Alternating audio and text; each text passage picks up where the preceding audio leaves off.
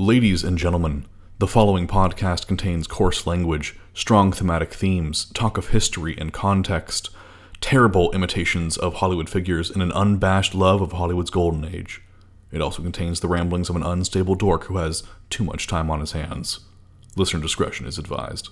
And now, on with the program. Okay, Zach, you're on the air.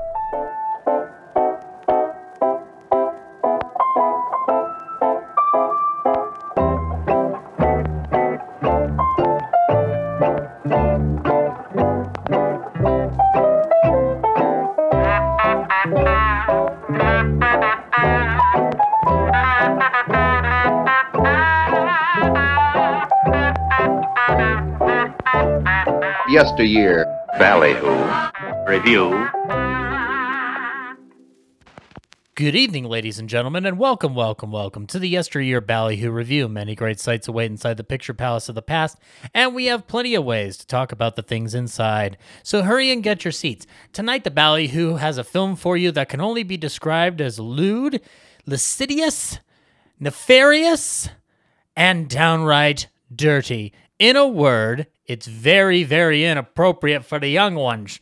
Yes, we are here to talk about one of the most notorious films of the 1930s, one of the primo acting jobs by one Barbara Stanwyck, and a film that would be one of the beacons for a signal of decline in the pre-code era. I speak, of course, of 1933's Babyface. So see the show and stay behind for a discussion to delight the earbuds.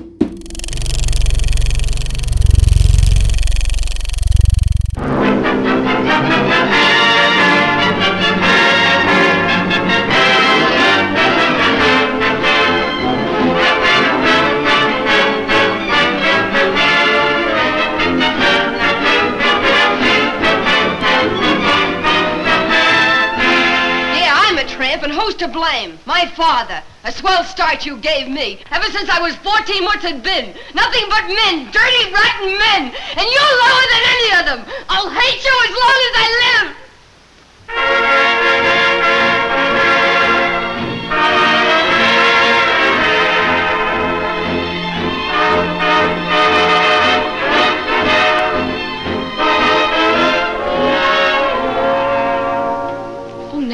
Somebody may... What could I do? He's my boss and I have to earn my own living. Are you letting me go? I'll need everything I've given you. All your bonds and securities. I can't do it. I have to think of myself. I've gone through a lot to get those things. My life has been bitter and hard. I'm not like other women. Get out of here or I'll... Millie, you got to marry me. If you don't, I'll kill myself.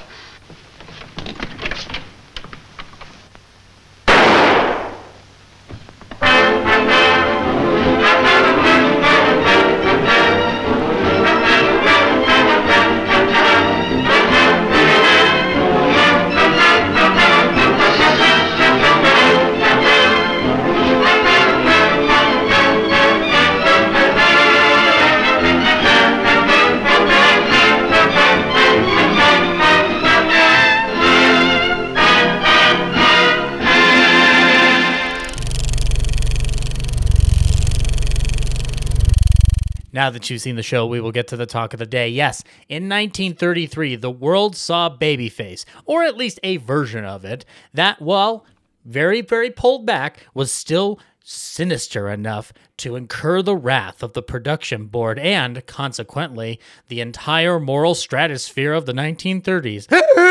Gasp! Oh my God! But fear not, fellow filmgoers, for in 1934, the production code was instilled, and films like Babyface would be harder and harder to make. But as time has gone on, people have learned not to be so prudish, and as a result, films like Babyface, whether in its pre-release version that was discovered many years later, or its theatrical version, would become beloved in the eyes of film fans everywhere. But just how do we see the world of Babyface on our screens today, and how do we see the techniques of filmmaking included in our current repertoire, and how does the pre-code era have something to say about the modern filmmaking and film-going landscape? Well, to answer that, we need a star when it comes to the ballyhoo. We need a star, and the star ballyhoo player has to be that raconteur of the Real Nerds podcast, the gentleman who's brought you Cary Grant and Irene Dunn and Carol Lombard. He is now here to give you some Barbara Stanwyck. Ladies and gentlemen, please welcome back to the show, Mr. Ryan Frost. Hello, friends and enemies. It's good to see you again. You know, you kept saying that you were going to use that as an introduction to a podcast for so many years, and at last you've done it. I know. I was reminded, ironically enough, when you were texting me earlier today, and I sent you, like I always do, Cary Grant gifts. Yeah. And I go, oh, yeah, I got to work that in. It's time. It's taken, how many episodes have you been on? Like 5 or something like that? And so now something like that. 5th time's the charm, as they've always said in the world. Welcome back. Thanks for having me. Yeah, you have not been on since Irene Dunn. However, I will tell you this, because I don't always do the number sharing on the show. I mean, like I take good pride in it, but it's not the reason we do this show. However, there was a point last year where yours was at least the 3rd most downloaded episode of this show when we covered Irene Dunn for Showboat and for My Favorite Wife, which I think is not only a testament to the discussion that we had surrounding Showboat, but to the power of Irene Dunn. Like there was a big pull for that. So you've got your that was your star making role, as it were. You worked up the ballyhoo ranks, and now you're in the star stratosphere, as it were. Well, I guess I'm 3rd billing then, so I'm like the. What are you, the Paul Henry? I'm like the George Brent of. What a way. Ballyhoo. What a way to transition here. So now, I will say though that like it's been a while since you've been here. In that time, a lot of things have occurred within the Real Nerds stratosphere. I want you to talk a little bit about, for the audience at home, what we got to do last week at the Fan Expo. It was quite a treat. Tell us a little bit about what got to go down. Yeah, we. Actually, our booth was a year in the making. I always have these ideas for our booth. Well, Brad usually comes up with them. Every once in a while, I come up with an idea that I think is going to be grand.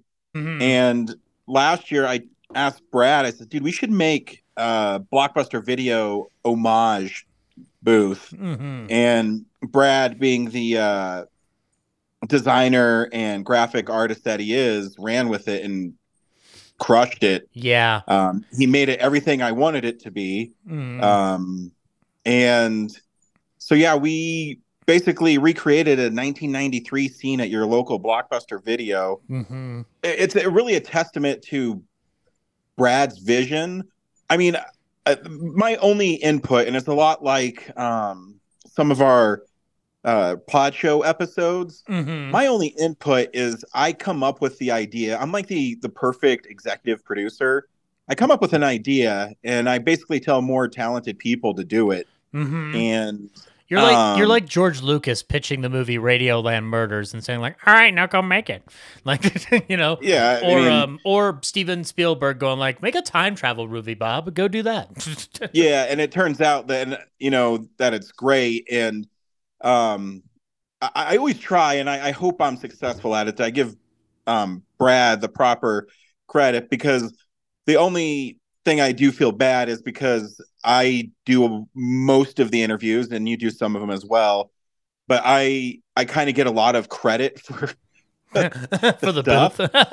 And really all I did was tell him what to do, my ideas.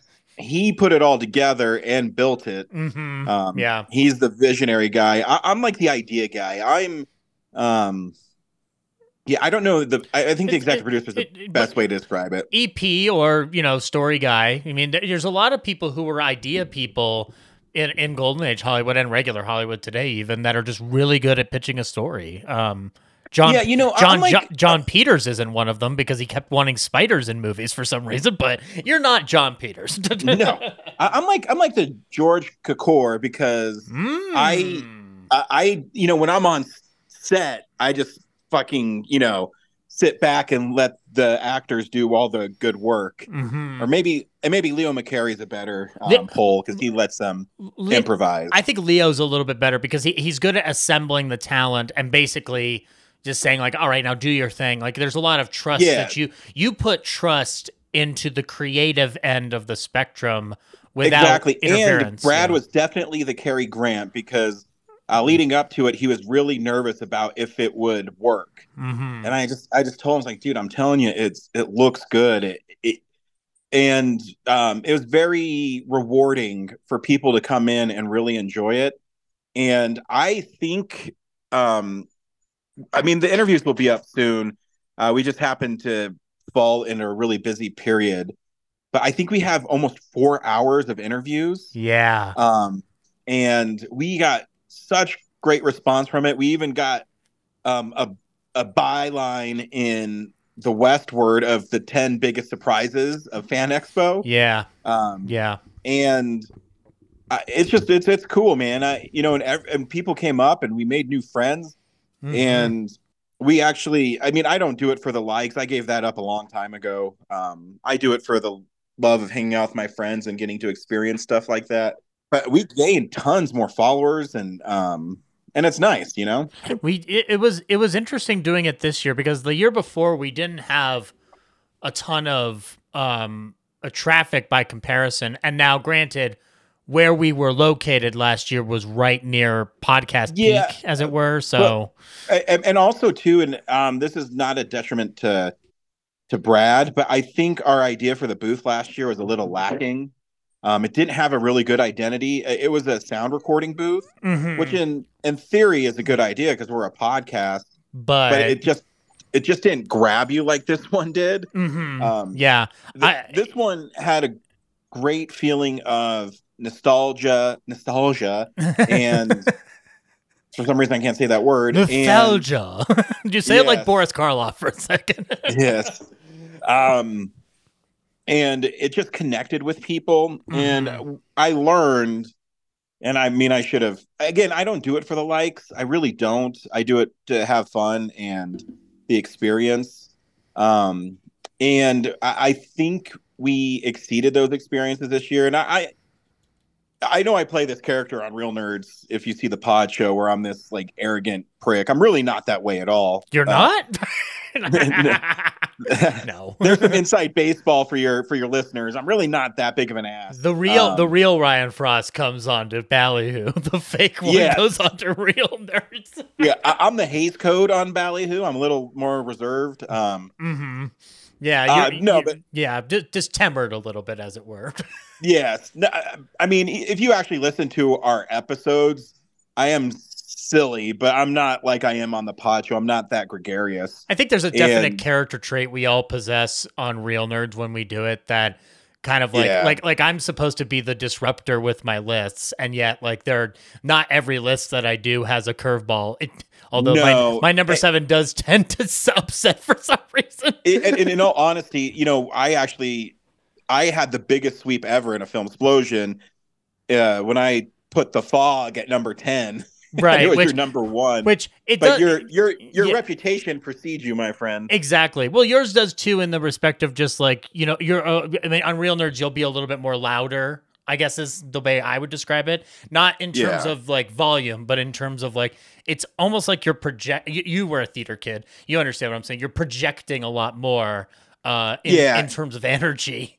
And if you meet me at like the Fan Expo or in real life or even on the Real Nerds episodes, I'm not that way at all. No, you're genial and relaxed. It's actually funny because you're describing yourself, but in the same sentence describing Brad as the Cary Grant of building this booth.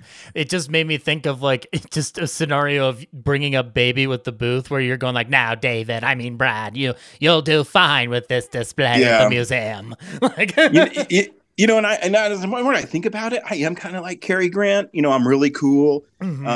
but I have this persona in the public eye that's a lot different than my Yeah. Well, private one. What have we discussed about Mr. Grant? He wanted to be Cary Grant too. This duality, the duality of it all. Yeah, I'm like Two-Face. Yeah. But yeah, no. So it was really cool.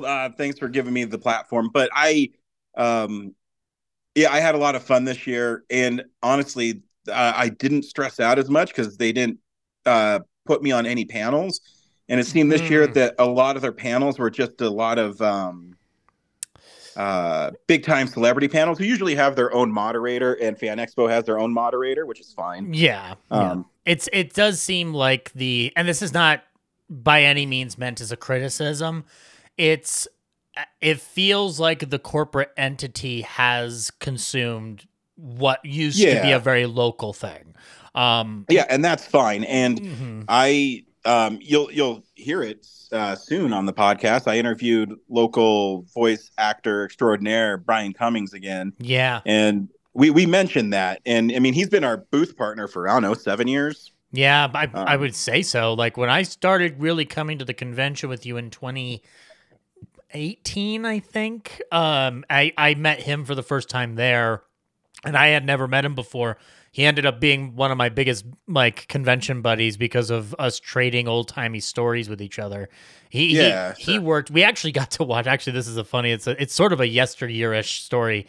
He told me when we were at the booth, look up Honeycomb motorcycles on YouTube, and so I looked up Honeycomb commercial motorcycles, and he was in a 1980s Honeycombs commercial for Honeycomb cereal with the Honeycombs big, and he's in a motorcycle gang. It was really, really strange to be like, we've been friends for how long and you haven't mentioned this before? And the funny thing is if you know him, he's so far removed from a motorcycle gang guy. Yeah, he's just very a really relaxed. sweet man and very cool. But hey, he's showing off his versatility. Yeah, he's actually. I talked to him. We're gonna get him on Ballyhoo to talk some showbiz stuff because his mentor was the great Dawes Butler, and so talking a little bit about Dawes Butler's legacy would be fun. But it's funny. We were, I will tell you that the Fan Expo was my first time behind the mic in over a month.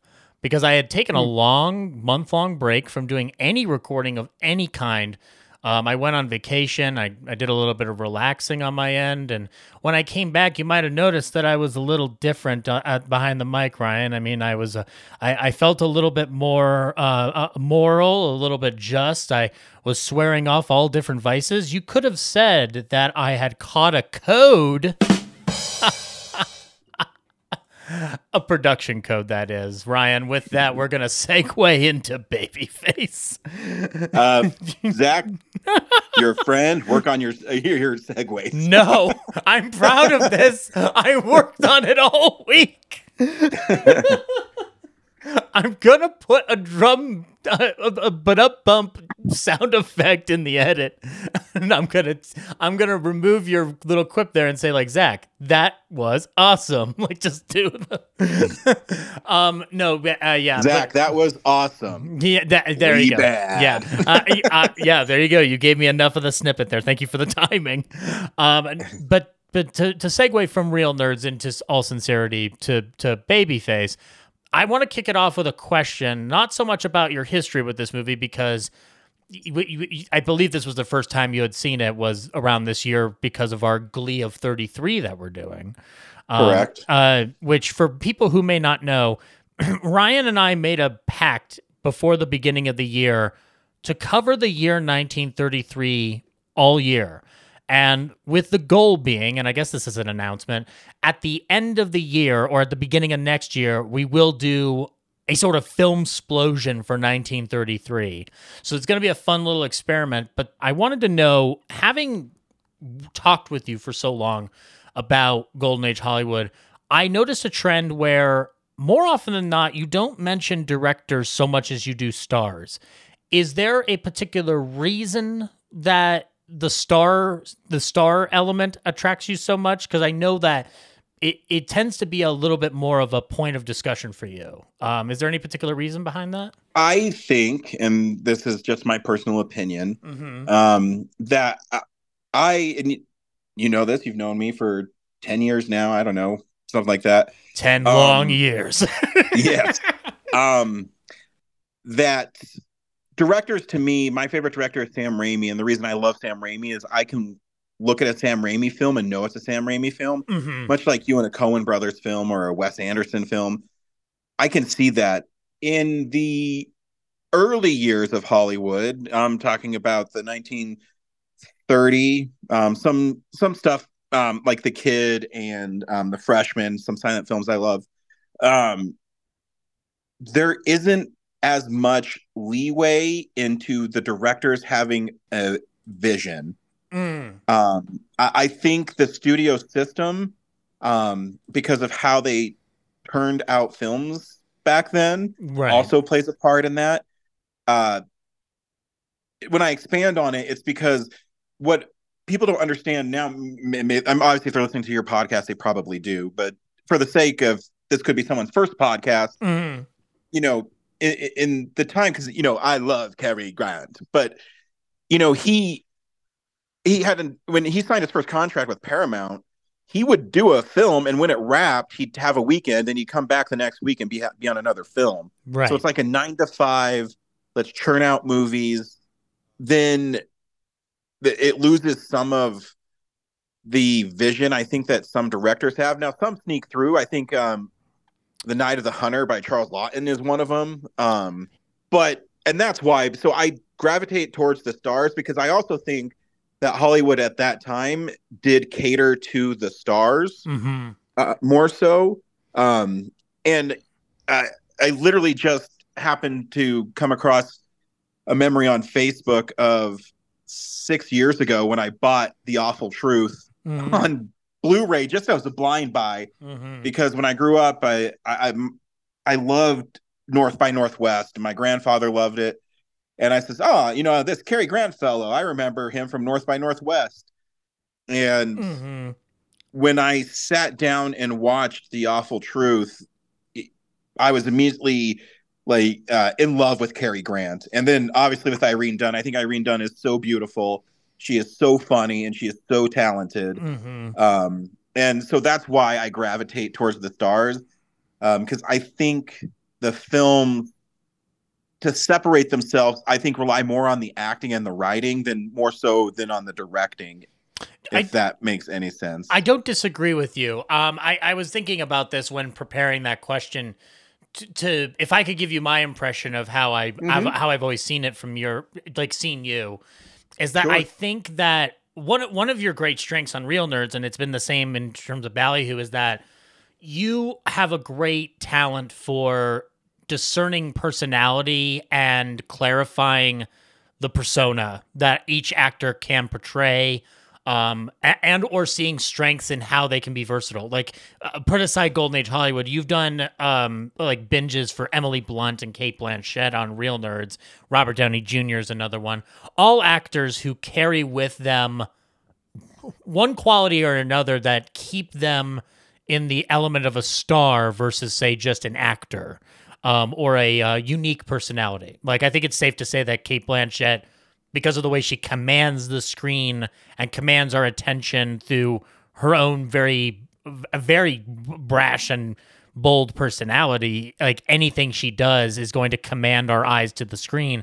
That's no different than Cary Grant's persona of the cool, charming fella will command our attention as well.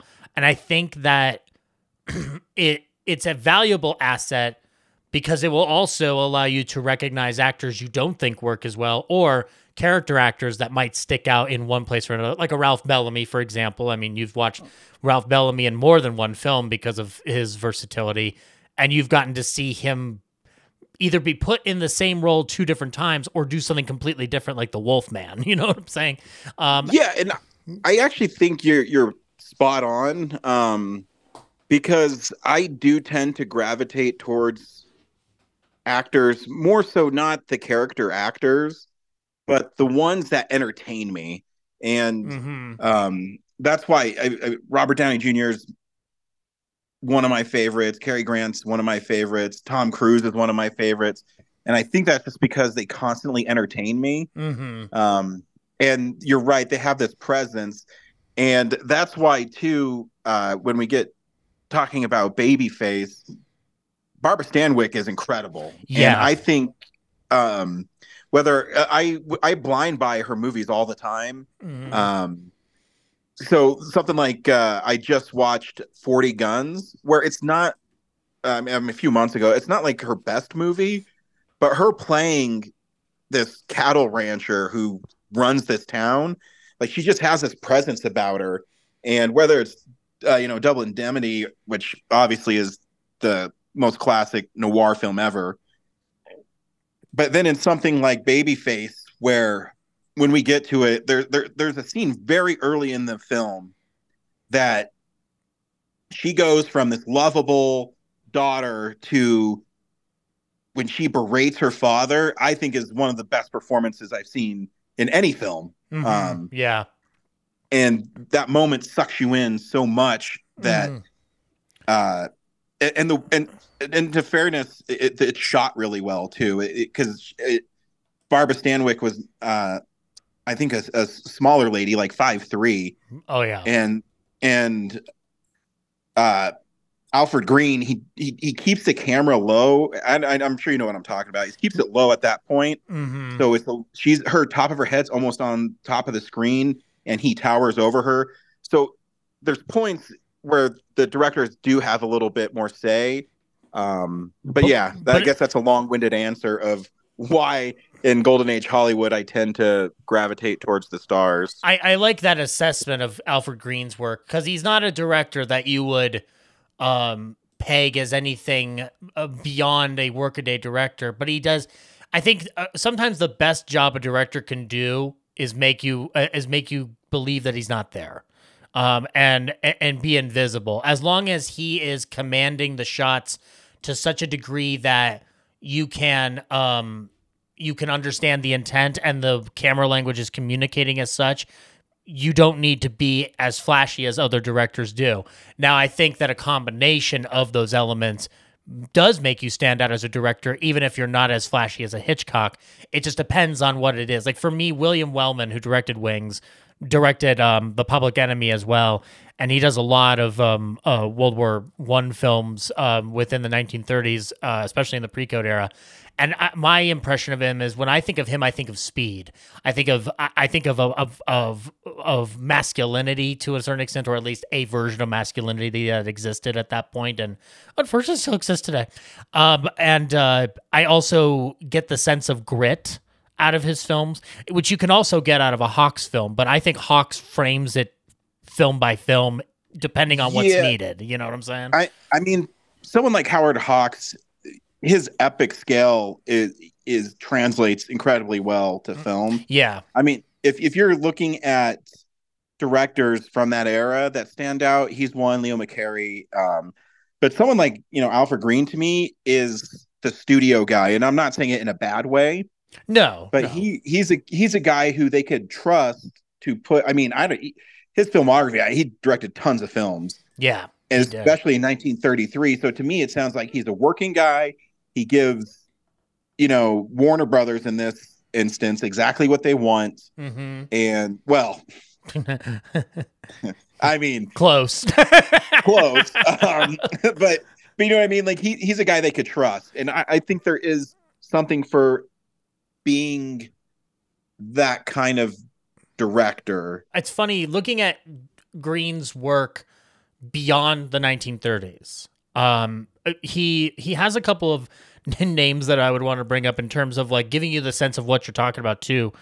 Like amongst the things he had did in the 1940s were the Jolson Story, Copacabana, the Jackie Robinson Story, Invasion USA, and the Eddie Cantor Story, with his last film being Top Banana with Phil Silvers. I think this is a guy who was very good at making the stars the focal point.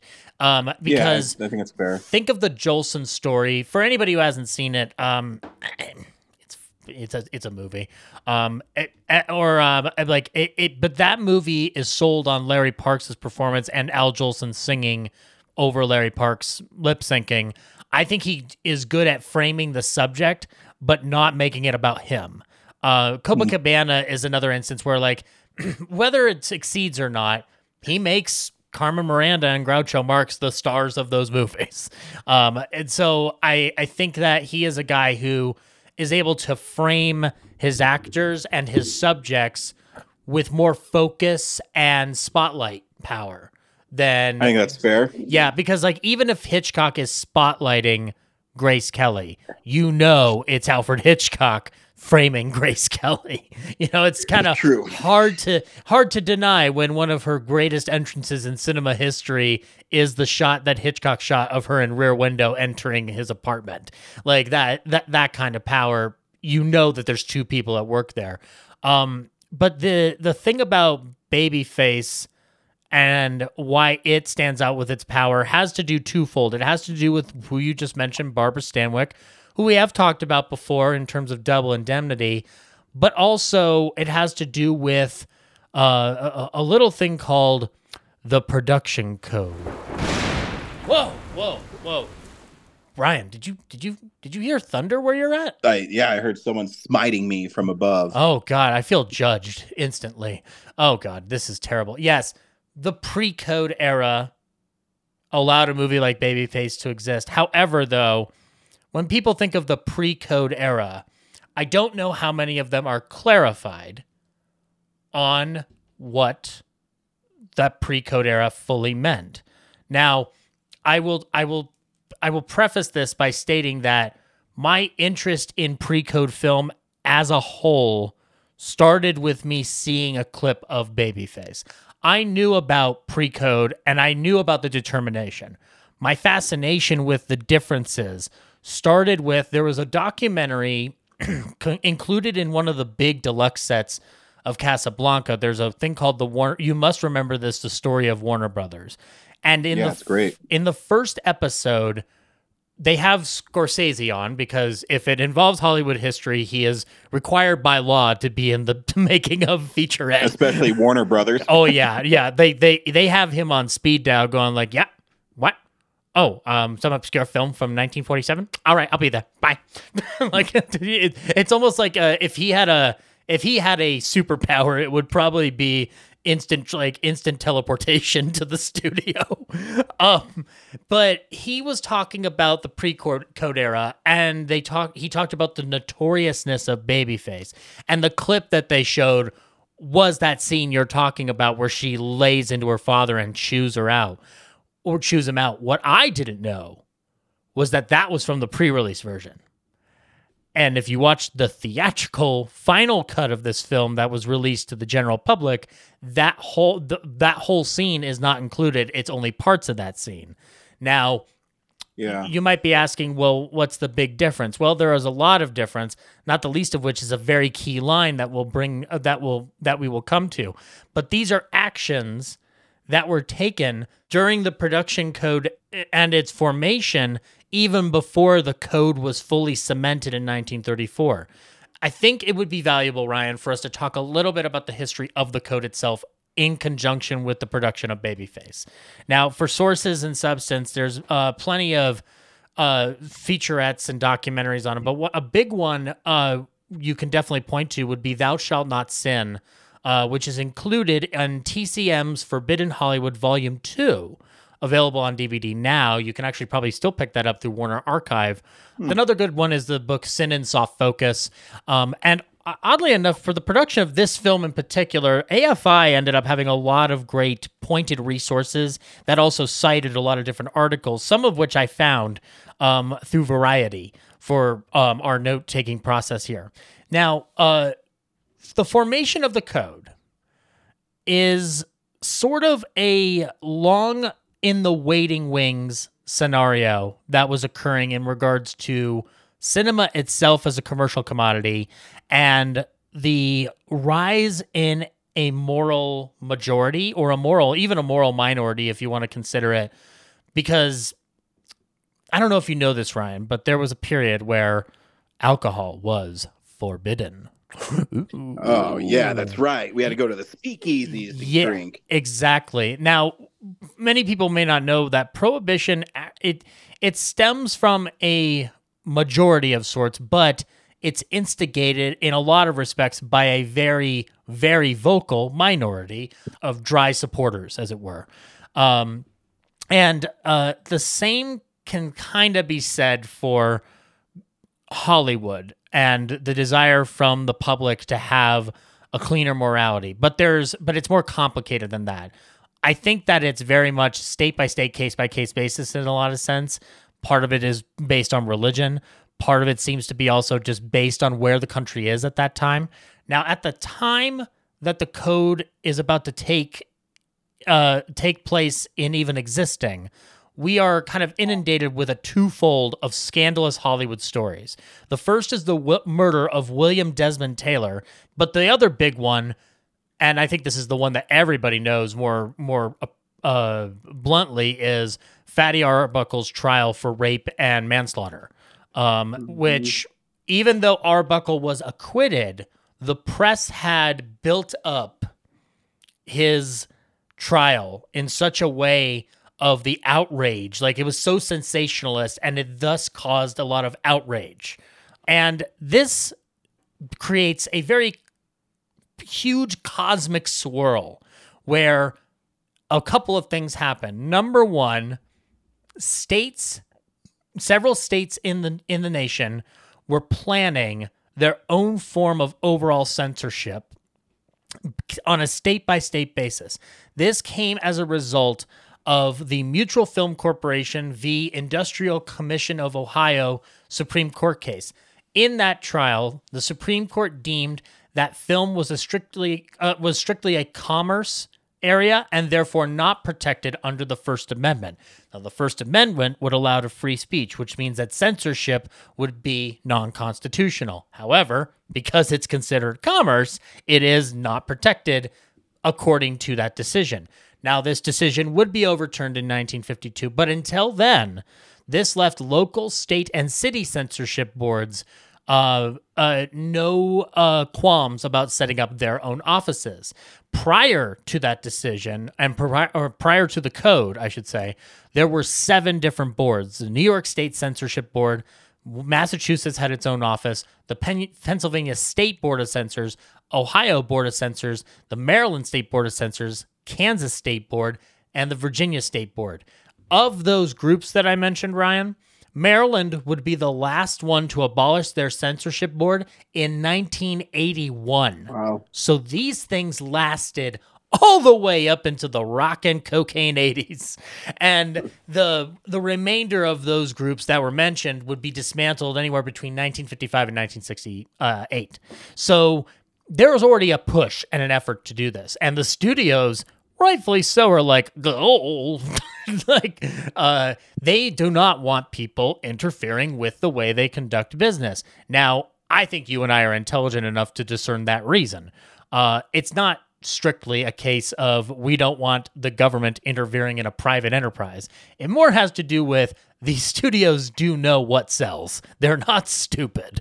And let's face it, even though there can be a push against the South Park movie, everybody wants to see the South Park movie.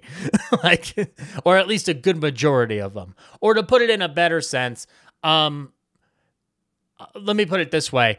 The language in Deadpool did not stop people from going to Deadpool because anybody would probably want to get a glimpse at a foul-mouthed superhero. I guess what I'm saying is that sensationalism can sell, especially in the movies. If there's something forbidden or even taboo to certain extents, cinema has had a known trajectory of latching onto it and creating a digestible product out of it. The last thing they want to do is lose that ability because it makes the job of storytelling more difficult, because on top of finding a story to tell, then you have to consider what are you eliminating from it so that it doesn't go against this moral code. So the studios said, you know what we're going to do? Let's get a dupe to run a self-regulatory board. So they want to create something that they can manage themselves and pinky swear with the public that they will never break. And so they need a sucker, Ryan. But they need a sucker who's smart enough to understand that he's gonna be able to be taken seriously. So they get Will Hayes, the Harding administration's postmaster general and a Presbyterian elder to boot. Which is really ironic because, Harding was notorious for affairs and being an asshole. So yeah, it's very interesting that the studios need Hayes, and Hayes does take his job seriously. He does. He's not so much a dupe, as I said, so much as that he thinks that he's going to actually instill change. Now, at a certain point, he does become an authority, along with another notorious figure in the code scheme. But there is a period between 1921 and when they're starting to form this and the final formation of the Motion Picture Producers and Distributors of America, the MPPDA, where he wasn't taken as seriously. The studios, and what is kind of like, you've got to admire the audacity of this. They set up this code. The studios were then given suggestions by Hayes to work up a formula for success that worked with filmmakers in advance. By 1927, it became an imperative upon an overall list of do's and do nots. The formation of this list was overseen by E.H. Allen at Paramount, Saul Wurtzel of Fox Film, in an era before 20th Century Fox Films existed, and Irving Thalberg, a little-known boy genius from MGM. Nobody's ever heard of him. And they would comprise a list of 11 items to avoid based on the assessment and objection from various state censor boards. So they basically took every note they've probably ever received and codified it into a broad do and do not list, or a very specific do and not do not list. So these include not promoting the idea of an affair. The law must be treated with the utmost respect and zero criticism. Sexual imagery is strictly verboten. And what do you think happens, Ryan? Do you think that this code actually takes effect in 1927? No. No. Now, what if I told you that one of the writers of this list, Irving Thalberg, handed in this list and then within the span of 3 years blatantly disregarded it when he put out the divorcee? The guy who wrote the list also said, yeah, but that doesn't apply to Norma Shearer in the divorcee. And that's the funny part of it, is one of the authors of it was also one of the people who was very good at getting around it and even at times just flat out defying it. It's kind of fascinating, and especially when sound film enters the equation. With silent film, it's a little easier to hide and to remove yourself from this. But the moment you have a sound film, now you're able to hear language, and thusly you're able to hear even worse things than you would only just see. Certain dialogue can indicate a character's intention, and that can be somewhere in the line of sin. Or you can even, through voice, connotate something as homosexuality. Another part of the code where things were expressly forbidden is that homosexuality was not to be portrayed in any circumstance whatsoever. In fact, they would refer to it in the industry as it. And that's when Stephen King saw that little factoid and said, say, what if it was just a clown that invaded Derry? Yeah, exactly. Or as we saw in the North by Northwest trailer, Cary Grant is it. Still my favorite screen grab of all time. You have your favorite Cary Grant trailer moment. I have mine. So from 1927 to 1933, film studios do work with the code, but work would be a kind assessment of it. It really was doing the bare minimum. And the eventual involvement of one Joseph Breen is what would eventually give the code teeth, in tandem with the formation of an oath pledged by the Catholic Legion of Decency, which would make it a mortal sin to see movies put on their condemned list. That really was a big death nail in the coffin. But there was this period where things were allowed to be pretty explicit and pretty brazen. And Babyface comes as an arguable peak. And no matter if you're watching the pre-release version or the theatrical version, it's still a very saucy film, so to speak. A steamy flick, if you were. And the formation of this film is interesting. It's not anything unique. It's one of many films like this that comes out before and even slightly after it.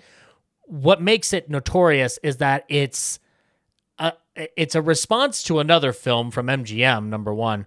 But number two is that it ups the ante so much that it created a huge problem for Warner Brothers upon trying to release it. Now, for a little bit of production history on it, there's nothing extremely specific that I was able to find in the actual production. Like, there's no fun story of like Barbara Stanwyck going like, yeah, fun fact, I played King Kong on that miniature after they were done filming and pretended to destroy it like a giant gorilla. Nothing fun like that. It more has to do with just basic facts. This film was shot in 18 days at a budget of $187,000. Okay, pretty standard cost for a mostly talking drama. The model shots, which we can talk about here in a little bit, are very, very artistic, but they're pretty cheap to make. Like, they're not super expensive. And the influence on this is far more character driven than necessarily special effects driven. Let me put it this way. Dracula cost $340,000. That needed it because castles and, gothic imagery. You know what I'm saying?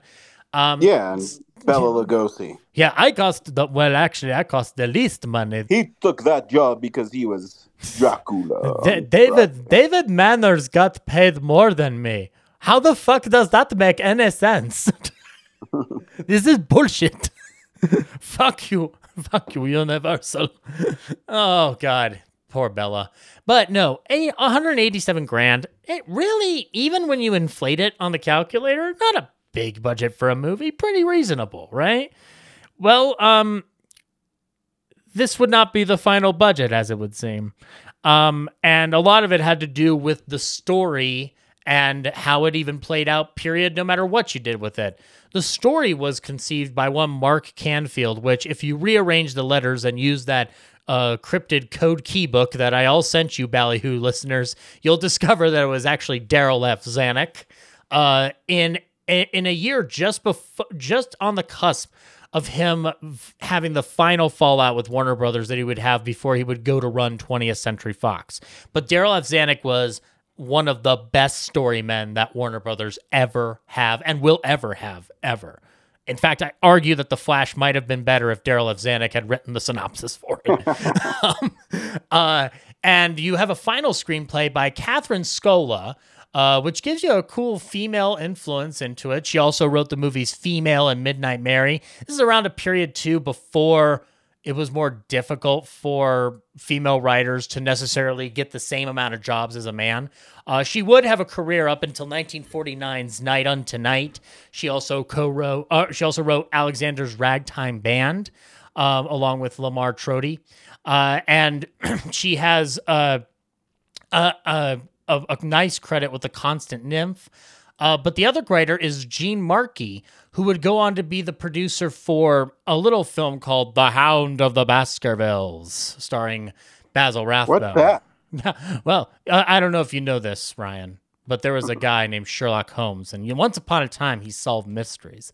And one time it involved a hound at a manor. And don't know if you know this, but it was pretty crazy. But I can't tell you anything about it. You got to watch it. You just got to watch it. Okay. Maybe one day I will. Yeah, maybe one day you will. And maybe one day Benedict Cumberbatch will do an adaptation of it for the BBC. Like, that'll be the day. But in our cast, we have a slew of people that are regulars to the Warner stock. You have Donald Cook coming back to the Ballyhoo auspices after his major work as James Cagney's brother in The Public Enemy.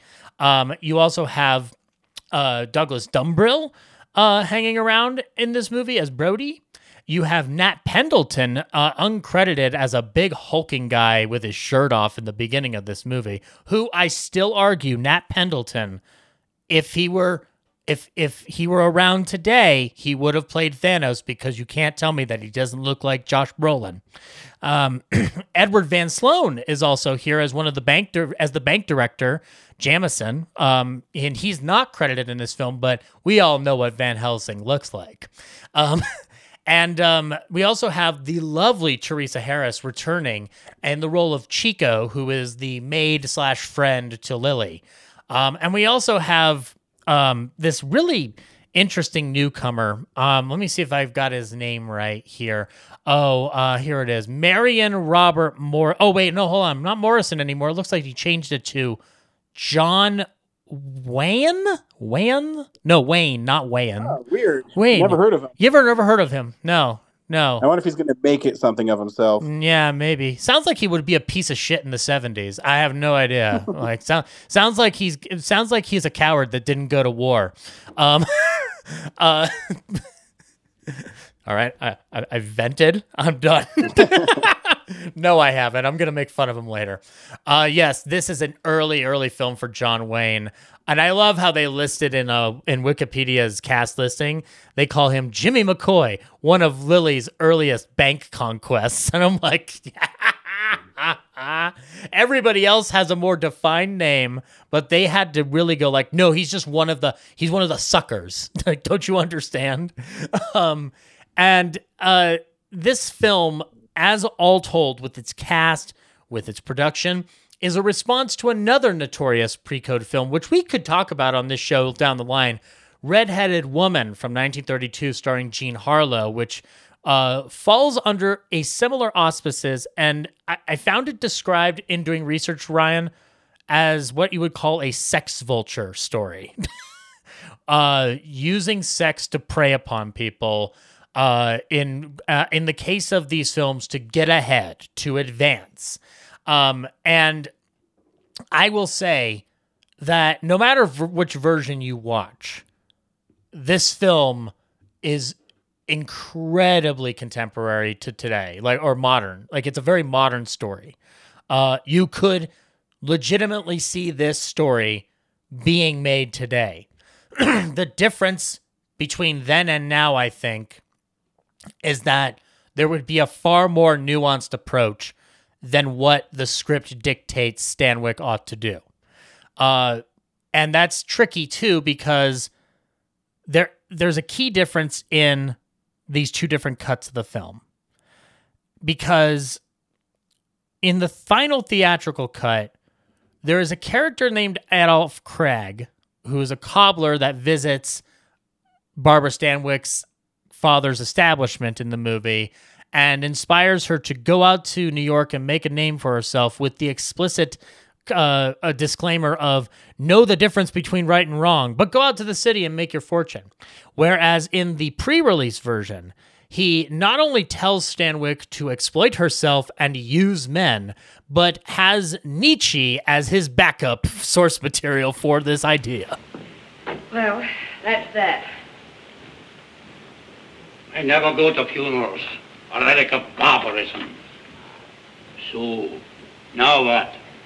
Well, the future looks very bright. Just as I was leaving the cemetery, Ed Sipple made me a proposition. And last night, the manager of the Star and Garter Burlesque House offered me a job in the chorus to do a strip act. A strip act? Yeah, show my shape.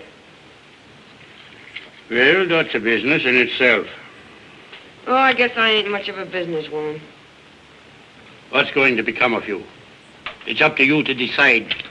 If you stay in this town, you are lost. Where would I go? Paris? I got $4.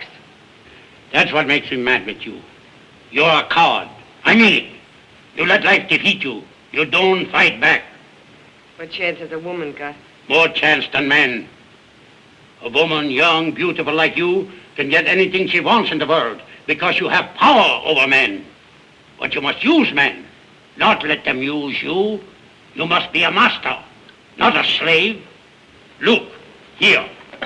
Nietzsche says, all life, no matter how we idealize it, is nothing more nor less than exploitation. That's what I'm telling you. Exploit yourself. Go to some big city where you will find opportunities. Use men. Be strong, defiant. Use men to get the things you want.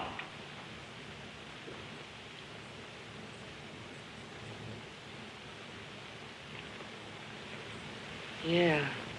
And normally, I'm not in favor of hearing Nietzsche's garbage. However, in the case of this pre-release version, I do think it adds something that the recut version does lack, which is a distinct character trait to explain many decisions that she makes emotionally. But on the other hand, arguably, as you and I talked about a couple of days ago prior to this recording, there's a lot of instances where a lot of cuts that they make it worse than what it would have been if they had released it uncut. Oh, yeah. I think watching the two, I actually kind of prefer the cut version, only because it gets rid of the bluntness and it leaves a lot to you to decipher, but you know what they're talking about. I mean, the whole film is about a woman who is being prostituted by her father at a speakeasy. Yes. And then she finally just snaps and says, I ain't sleeping with this old fucker. I mean, I'm paraphrasing. And that would have been great if Barbara Stanwyck had said that out loud. Like, I'm not sleeping with this old fucker. Carol Lombard would have said it. My dream movie. And Jack Benny's her sidekick in the movie. That's the movie I want. So by them implying that she's using her body, because she learns that she can get what she wants by sleeping around. To me, there's a couple great scenes in this film that are longer in the pre-release version that are cut down a little bit. And one of them is her affair she has with the old dude at her first job. Yes. Where in it, she doesn't want to just be, what's the word I'm looking for? She doesn't just want to be like a typist, or I don't even know the correct word. She wants to work her way up the ladder to a more prominent position. Like, exactly. Arguably, yeah. So she starts as just basically a secretary who types. And then she realizes the old fucker who's her boss, if she seduces him and uses her sexuality to exploit him, then what I really loved about this movie is she turns it on everybody. She turns it. Yes. And she sets everybody up. And the one thing that Alfred Green does do in this film, because I mentioned why I like Stars earlier, but the one little thing that he does that I think is really clever is every time she has a new relationship with a new man, he does an establishing shot of her going higher up in the building. Yeah, from filing to mortgage.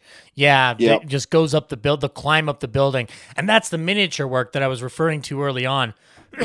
Arguably, it's not an expensive effect, but it is such an effective miniature shot. Like, it's beautiful. Like, we talk about special effects. This is the only special effects talk we'll have in this episode.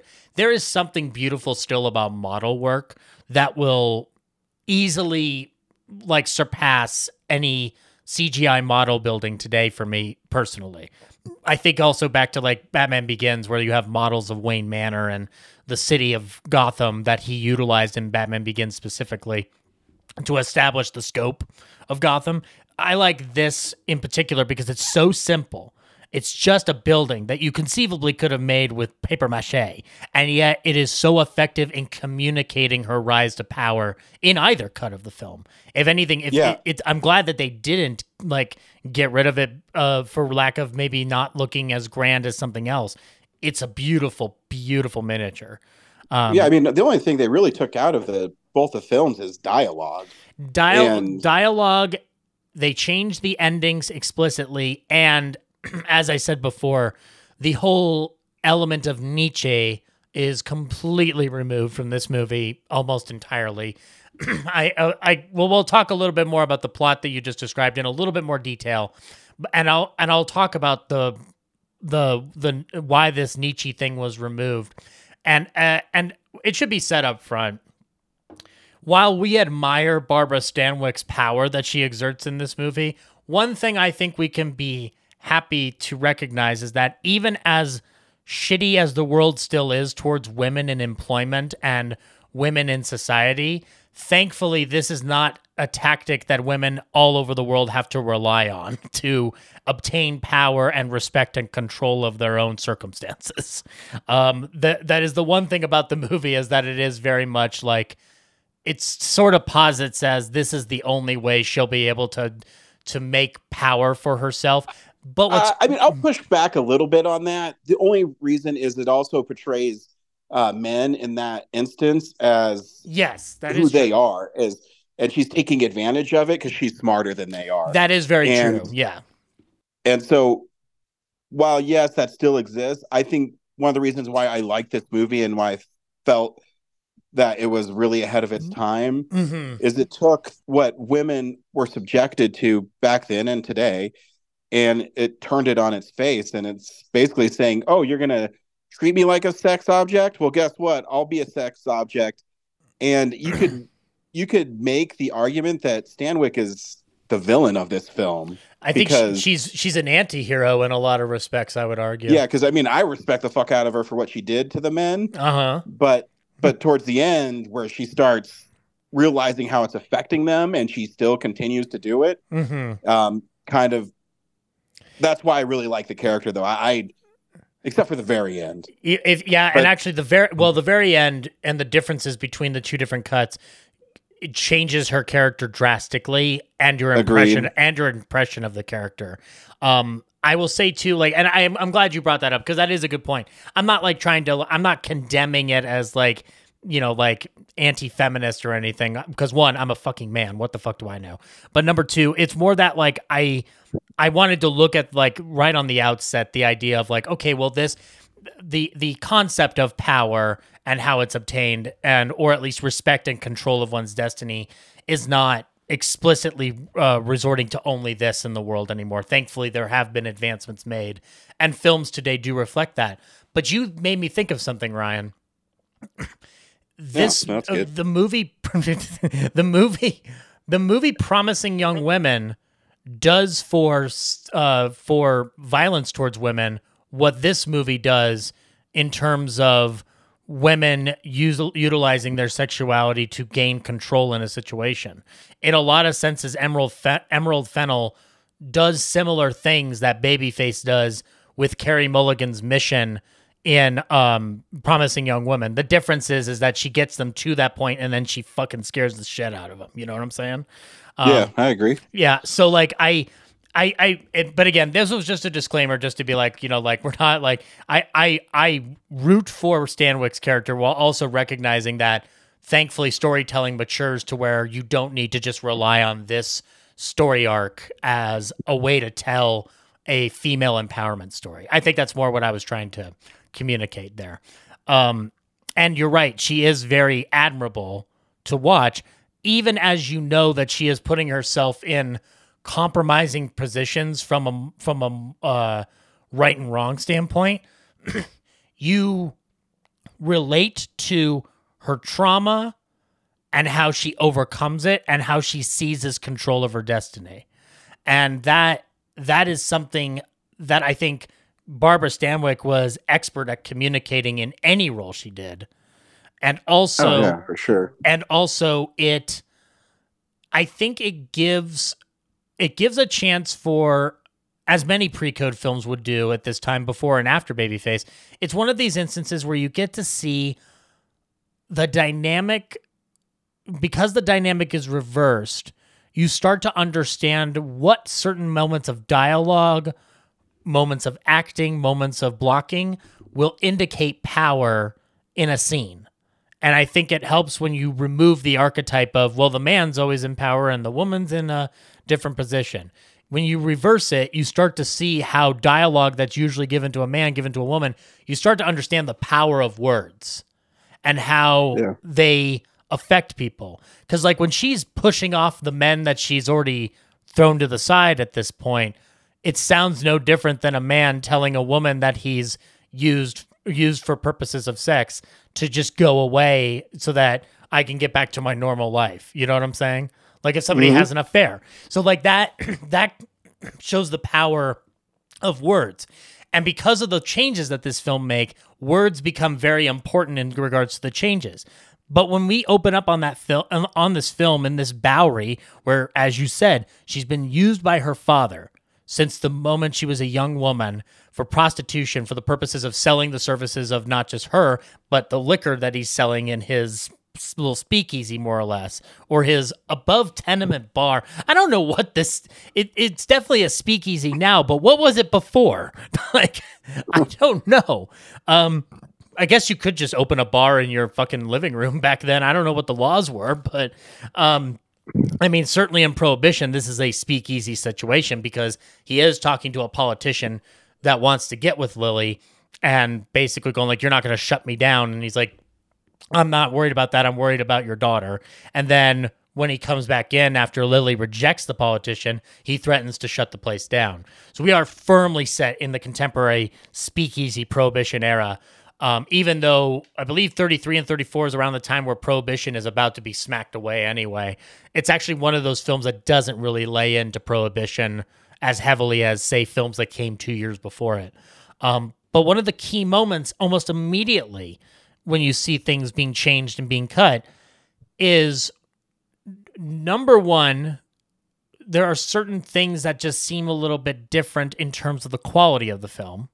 And that has to do more with the prints, because the theatrical final version of this film on DVD is terribly preserved. It looks and sounds like garbage. The pre-release version is fully restored. And you can automatically tell the difference between a film that maybe nobody cared about as much, except for film fans, compared to this pre-release version that has probably gained more notoriety over the years. And the additional factor is there is a key line change in this movie that removes a lot of the context without removing the full intent. A little tramp, you. Yeah, I'm a tramp, and who's to blame? My father. A swell start you gave me. Ever since I was 14, what's it been? Nothing but men, dirty, rotten men, and you're lower than any of them. I'll hate you as long as I live. In the theatrical version, it cuts away to... Yeah, I'm a tramp, and who's to blame? My father. A swell start you gave me. Nothing but men, dirty, rotten men, and you're lower than any of them. I'll hate you as long as I live. It cuts immediately to nothing but men, dirty, rotten men. So you remove you remove her trauma that stemmed from childhood, and you've made a bad move in the editing room. Because if you watch that cut, it's terrible. It moves from, because this is the beauty of Barbara Stanwyck, is she can actually she elevates her performance a little bit. She'll start off in a very glib, blunt manner, and then she starts to escalate to anger. And when you remove that line, the buildup suddenly takes a jump from maybe a 4.5 to suddenly 9. And it's like, this is abrupt. But thankfully, as she has told her father off, her escape becomes easier because a fire breaks out at their bar and kills him. So it gives her what? Yeah, it gives her. Yeah, he does. He had it coming. The only way it would have been better is if the song "He Had It Coming" from Chicago was playing in the background of the film. And so it allows her and her co-worker / I guess live-in maid Chico, played by Teresa Harris, to escape. Another subversive act in this film comes from the fact of Chico as a character herself. Teresa Harris in this movie, it's a very different role than you'll see prominently in Golden Age Hollywood of a subservient black character. Chico is far more intellectual She is far more savvy. She is not treated as inferior in Barbara Stanwyck's eyes. The closest you get is that she is technically her maid, but it's similar to the Jack Benny thing where it's like, I think that's more a cover to really kind of just give her a best friend character. And in the case of Theresa Harris in this film, when she delivers dialogue, Theresa Harris is such an eloquent actress. She does a form of dialogue written down at one point where it says like, I knew you would makes it or something like that. She seems to have disdain vocally and intentionally for the dialogue, and she makes it known in a way that you could get around in any censor situation at that time. So I find that one of the secret successes of this film is how they utilize Theresa Harris's character as a supporting player. The problem is that the theatrical cut really, really dwindles down her performance, and removes a very key sequence with her and how she interacts with Barbara Stanwyck. So they decide to head off to New York because Lily gets advice from Crag, the elderly philosopher in the bar, who's her only friend in the world. In the theatrical version, there is I don't know if you noticed this, Ryan, but did you notice that some of the ADR over his shoulder looking at her seemed a little bit forced and maybe recorded after the fact? That's because in the altered version, he says, "A woman, young, beautiful like you are, could get anything she wants in the world. But there is a right and a wrong way. Remember, the price of the wrong way is too great. Go to some big city where you will find opportunities. Don't let people mislead you. You must be a master, not a slave. Be clean, be strong, defiant, and you will be a success." In the pre-release version, his enthusiasm for Nietzschean philosophy, to the point of giving her a copy of that book, of Nietzsche's book, the line actually goes, "A woman young, beautiful like you can get anything she wants in the world because you have power over men. But you must use men, not let them use you. You must be a master, not a slave. Look here." Nietzsche says, "All life, no matter how we idealize it, is nothing more nor less than exploitation. That's what I'm telling you. Exploit yourself. Go to some big city where you will find opportunities. Use men. Be strong, defiant. Use men to get things that you want." Now, I don't know if all of that is something you'd want to say to, say, your daughter, but, Well, I mean, there's a lot in there of just like, be strong, be defiant, and be your own person, but probably exploit yourself and use men to get what you want is not necessarily a modern lesson. However, though, in the case of this film and in the case of what he's explaining to her, especially when you consider it under the pretext of the 30s in America, what he's saying is very subversive and defiant against a cultural norm. And I argue that pre-release version, despite the fact that it carries Nietzsche's name in it, is far more intense and clarifying to how the character behaves in the movie versus giving this Band-Aid of, remember the price the wrong way, it's too great, don't do it, don't lose yourself. I think that it makes her seem more villainous in the final theatrical version because she's willfully ignored a very clear dialogue cue from the actor. It's why it feels awkward to me. Yeah, I also think that some of the edits are bad, but I also think by removing some of the bluntness, I think it adds to the film, and it helps with the darkness in Stanwyck's character. I don't disagree with that. I guess maybe it's a matter of preference between us two.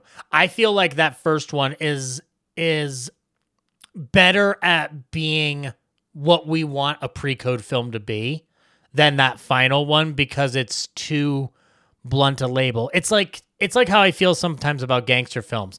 I kind of enjoy the kitschiness of a prologue at the beginning of The Public Enemy going like, we don't endorse gangsterism, we don't endorse gangster activities, blah, blah, blah, blah, blah, covering our ass. But I don't need that in the movie, and if anything, if you removed it, it would make it an even more powerful statement towards the lesson of the film, because you, as the audience, would need to suss out the morality of it for yourself. It's why Scorsese doesn't have a prologue at the beginning of Goodfellas going like, all these people are jackasses, don't follow this way of life, please. It would make the movie less entertaining and therefore impactful if you did that. So that's just my personal preference. But regardless, too, from a filmmaking standpoint, the Band-Aid is so clear. And you can tell in the theatrical cut how they're switching from like the repeat of a shot to a shot that sort of matches up with where it's supposed to fade out. It's very, very strange. Yeah, I'd have to watch it really closely again, but I could tell reverse shots too.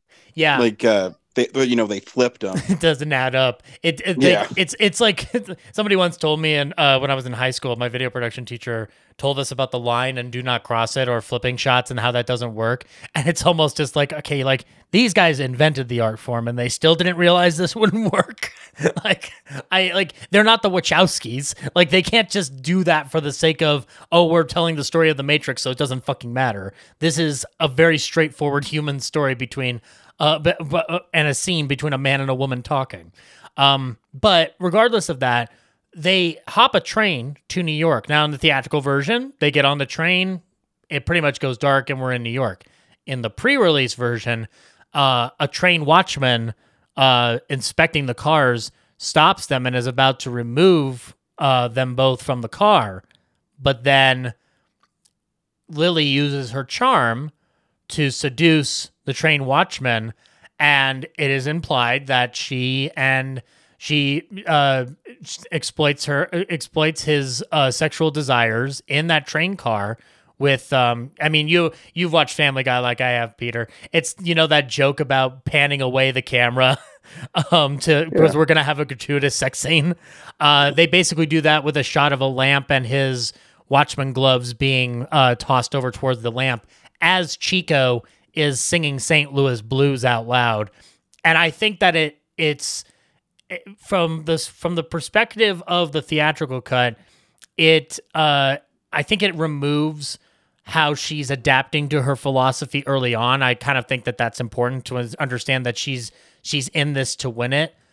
But it's fine. You can lose it, I guess. My bigger objection is that it removes Chico's accomplice status as Lily's friend and fellow beneficiary of her schemes, because she gets to live in a sort of lavish lifestyle, albeit as a maid more or less, but she's kind of in the con with her. It's pretty heavily implied. Kind of like that time I was a night watchman on a train. Cut to that scene from the pre-release version of Babyface. Peter Griffin was in this movie the whole time. But I just think, it kind of unfortunately removes Teresa Harris's impact in that moment. I think it's very beautifully executed. But she arrives in New York, and that's when we start getting her going to this building and saying, all right, here's my chance. I'm going to climb up this building, literally, and the cameraman's going to follow me up on my journey. She makes her way up. She starts at the bottom. She tries to get a job, and she seduces a Mr. Pratt here at the office, and she starts on her charm by saying like, "Are there many Pratt? What part of the? I think it's like more. What part of the South are you from, Mr. Pratt?" And then he tells her, I think it's Tuscaloosa or something like that, and she says, "I have. I know a lot of Pratts where I came from." And I found a piece of the script that nobody has been able to uncover. I went to the vaults and I dug it up. The full line was actually, I knew a lot of Pratts where I came from. They were all named Chris. And yeah, I know. I had to. The more I kept hearing Pratt, the more I'm like, he's fucking everywhere. But she seduces Mr. Pratt, not Chris, and works her way up to filing. And then it's pretty much implied from the get-go. There's no scene in either cut that indicates another journey. It's already implied that she has seduced a Mr. Jimmy McCoy Jr. In filing. because Jimmy McCoy Jr., played by John Wayne, is already recommending this woman to his boss. And like almost within the span of maybe 2 minutes, she climbs the ladder yet again by seducing his boss. And then consequently, we start seeing how she pushes the people she's already conquered to the side, because Jimmy comes up and says, "Say, baby face, want to come to the theater with me tonight?" And that's when he turned to the camera and said, "See, I said the title of the movie because that's called Babyface." Ha, ha, ha, ha, ha. And that's when I threw my remote at John Wayne's face and walked into the other room. But that's when we start to see her shoving people to the side. She's, all right, I've already conquered you. I'm done. I'm on to the next sucker. And this climb up the ladder becomes escalated and escalated and escalated. From Jimmy's boss, she seduces Ned Stevens, played by Donald Cook.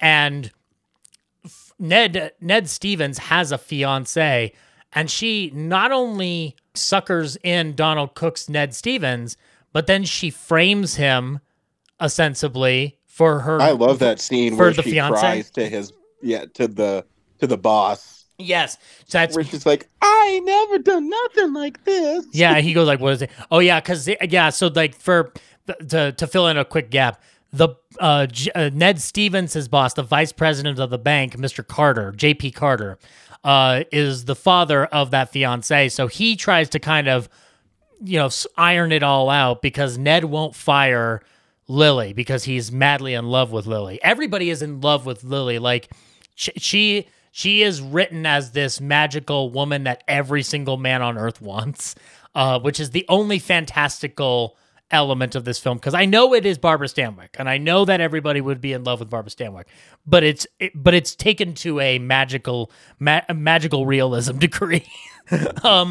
Nevertheless, J.P. Carter is approached by Lily. Lily goes up, is brought up by Carter to basically say that she needs to be let go, and she puts on this whole show about how she's new in the city, she doesn't know anybody, and Ned didn't say that he had a fiance. And you're right, it is masterful. In fact, I might play a little bit of that for the audience right now here in the edit. I won't waste words with you. This is a very serious matter. Of course, you realize that Mr. Stevens is engaged to my daughter? Engaged? Why, I had no idea. Oh, it can't be true. You mean you didn't know he was to be married? Oh, no, he told me I was the only one. My daughter is heartbroken. But what about me? You're not asking me to give him up, are you? Oh, how could I? Did he mean so much to you? Everything in the world. Was he your first sweetheart? This is very distressing. I'm sure you must see how impossible it would be for you to remain at the bank. But what will I do? Have you no family in New York? No, I'm all alone here. I haven't any friends, and I haven't any money. I shall have to think this over.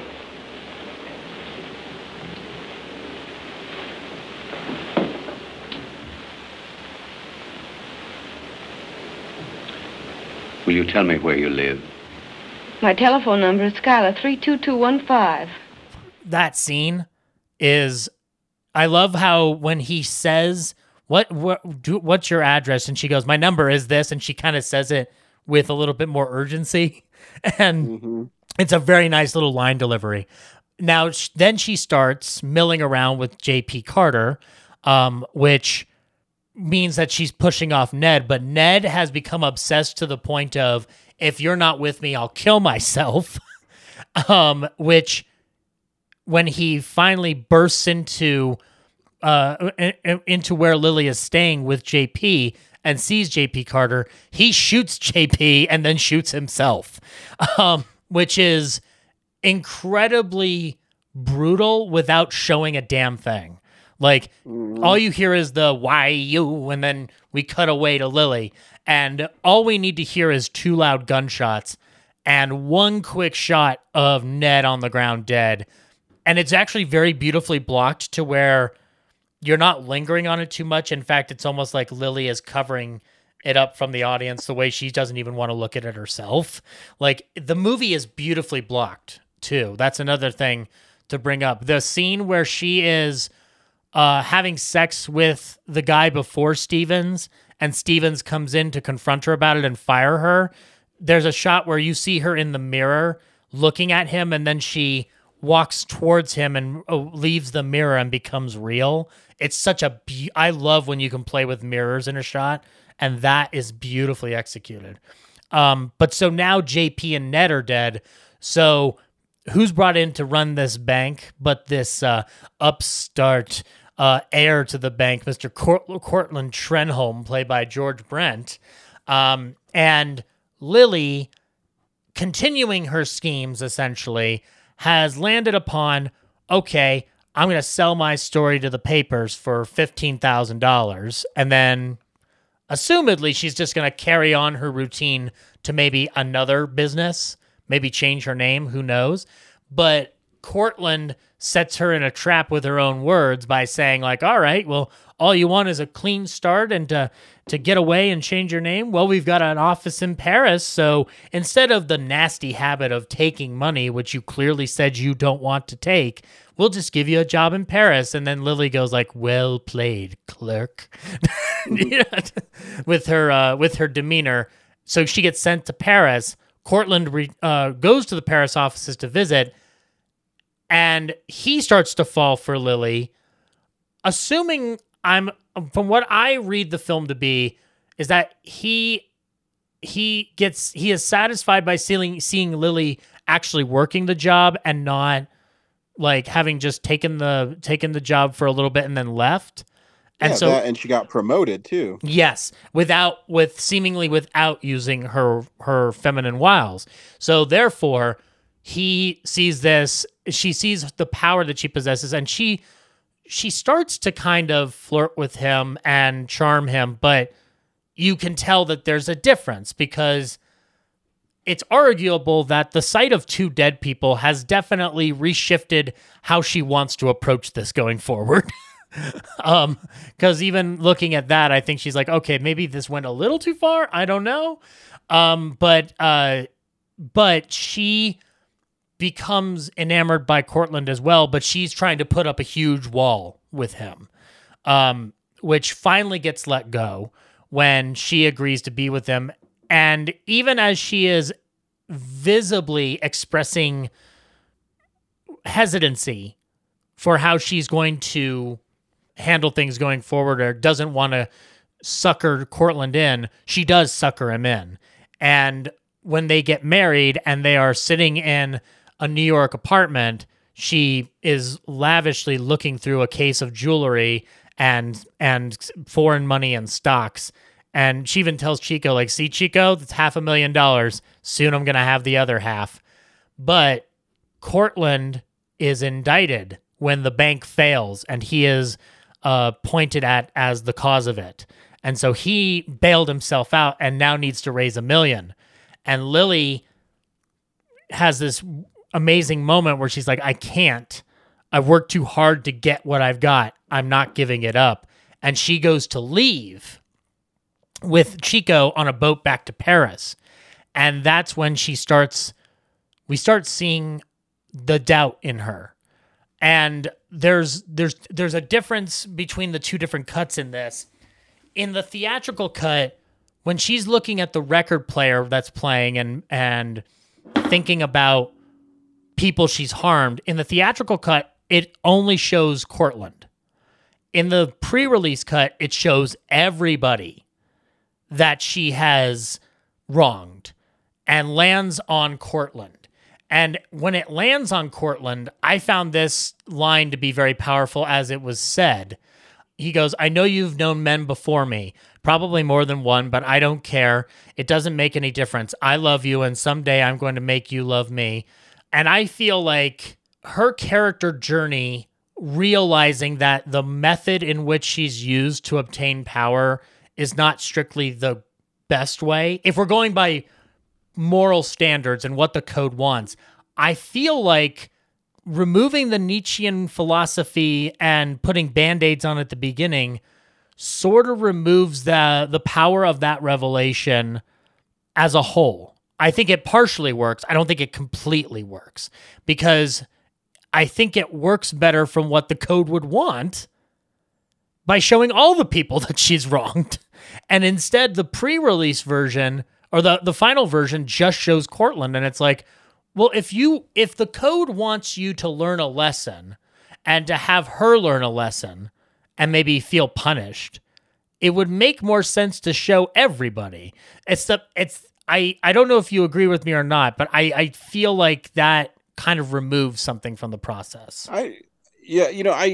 My issue with the ending and the theatrical, or theatrical release, is I don't like her professing her love and saying, "Oh, you're right. Here's the money. They don't matter to me anymore." And because Cortland's a goober, and I would rather. I mean, if I was making this film, and I know they had at this time, they're basically forced to have a happy ending, with basically the monologue by the bank board of trustees saying, "Oh, she's learned her lesson." Well, that was definitely tacked on, because the end of the pre-release version is, so she decides, I love Cortland, I'm going back to him. She goes back to the apartment, he's not there. She goes to the office. It's revealed that he has tried to commit suicide. She does the whole, as you were saying, the professing, "I love you, Cortland, I love you."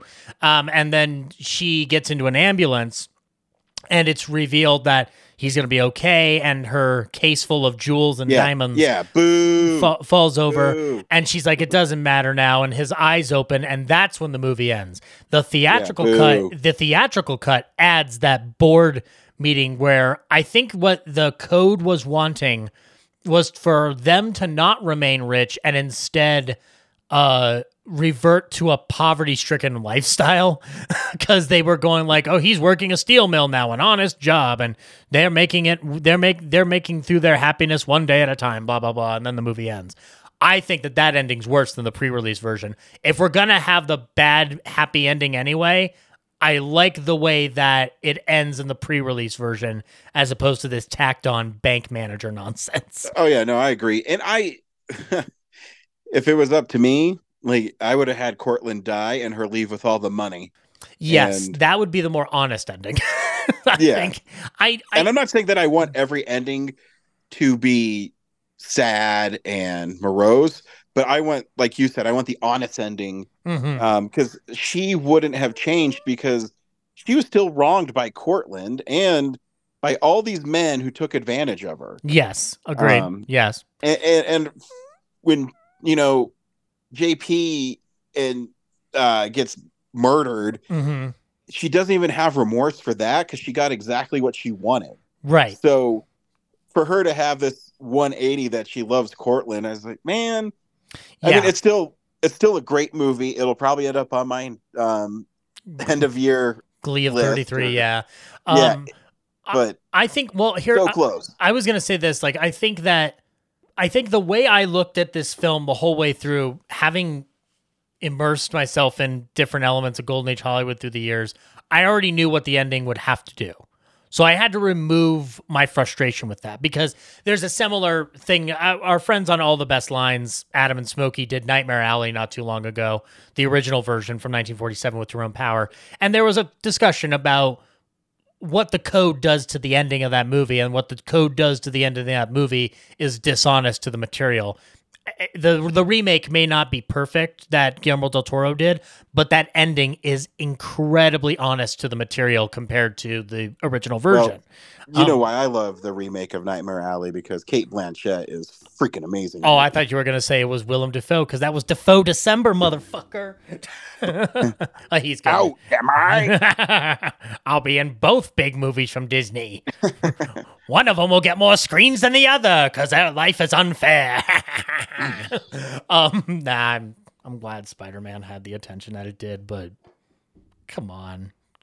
No, give me- Spider-Man's the best movie from that year. But you gotta give Nightmare Alley a little bit more than just one screen per theater. It's got Bradley Cooper in it, for fuck's sake. He's not a nobody. And also Guillermo had just won an Oscar. This was his follow-up. Anywho, I'll put that to the side. But so knowing that the movie had to have a happy resolution by the end, you can't end in moral ambiguity or any ambiguity of any kind. Hey, I would have been happy if it ended with her seeing him on the ground and she's like, yeah, okay. And she just leaves. And then the police and ambulance show up and then he wakes up in the ambulance and it ends there.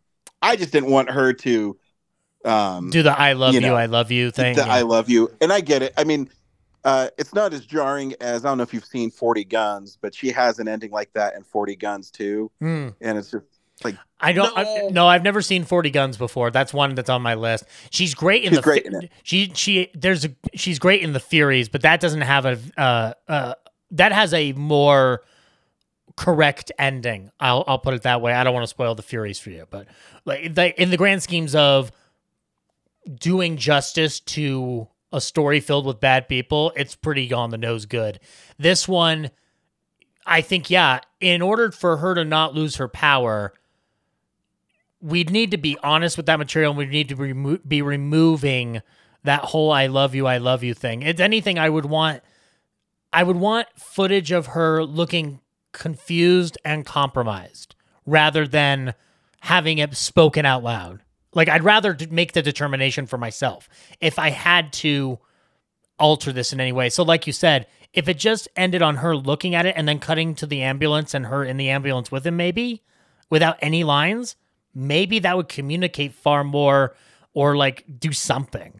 But knowing that she has to learn a lesson at the end and it has to go down that way, and that her lesson has to be, well, okay, I wronged all these men technically, so I'm gonna go back to him and back up my man.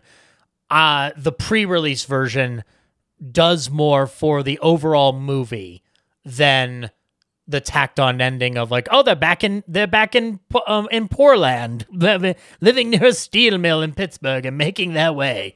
Like, that one was the biggest God bless America ending that could exist. Like, it was very, very dumb. And but that's when we get to the end of it. In terms of the cuts that this film makes, as you said, the theatrical version works. But I feel like from both the perspective of how I feel the material should be laid out, which is, for me, if you want her power to feel more relatable and confident, it all comes down to that Crag monologue about embracing your destiny and use men and find your power. Like, that works more for me than like, go to the city and make good choices, but go to the city and make your fortune there. Like, I feel like it allows me to relate more to Lily and her struggle in the pre-release cut than it does in the theatrical cut. But I don't think either cut removes her power in any respect. I think it just reframes it to a certain extent. Does that make sense? Like, one feels more subversive than the other, not just because of what's shown, but what's implied. And I think that, like, for context, in the theatrical cut, there's a point where she gets a book sent to her in the mail, and there's a little note in it saying, and the note says, like, from their letters that I've read, it's gathered that you haven't been heeding my warnings at all. And it's like, no, this doesn't work, because then she's not. This doesn't work because it's like another like moral Band-Aid. Like, you can tell it's a patch. And the problem with the theatrical cut I have is that it's a series of patches. Even though it, in many instances, when she's climbing the ladder, things feel far more sinister in some respect, I think that the moral patches like make the film feel uneven. Now, that being said, though, this original pre-release version was submitted for approval at the Hays office. At this time, the notorious Joseph Breen was at this office. And this is when the shit starts to hit the fan a little bit. So this film was shot and finished in 18 days. Again, I want to reiterate, Ryan, at a budget of $187,000. According to the AFI's website, the MPAA and Production Code Administration records indicate that the film met with censorship problems just shortly after its initially release. The Hays office recommended that the picture be pulled from theaters for its violations of the production code. So I went up and searched up some Variety articles of this, and we have as far back as April 17th coverage of the problems this film was facing. Now, keep in mind that the full wide distribution of this film was July 1st, 1933. We first have a report from April 17th, 1933, that says, Bad Girl Film Cycle earns frown of Hays. Hays' office is getting a flock of heavy squawks from church and women's organizations on account of a new cycle of bad girl pictures now being marketed and readied for release. Pictures are Babyface, starring Barbara Stanwyck, Warner Production, Bondage, Fox, No Bed of Roses, Radio, or RKO, starring Constance Bennett, Hold Your Man, Metro, Lady of the Night, starring Loretta Young, for Metro, both scheduled for production. Other studios have figured on getting out material along these lines, with Hays here trying to stop, if possible, anything that has stories based on the idea of prostitutes. So right away, there's language in that article where it's indicated that there's this overall label of prostitution for what Lily's doing. And when we've discussed about Lily earning her power, I don't think you can just blindly apply the label of prostitute. Like that's a very, I don't think. Yeah, you know what I'm saying? Like that's very misogynist right there. I mean, her father is the pimp, and once he blows up in the shed, I mean, no more prostitution happening. She's working for herself. She's making her own decisions. Exactly. She has agency.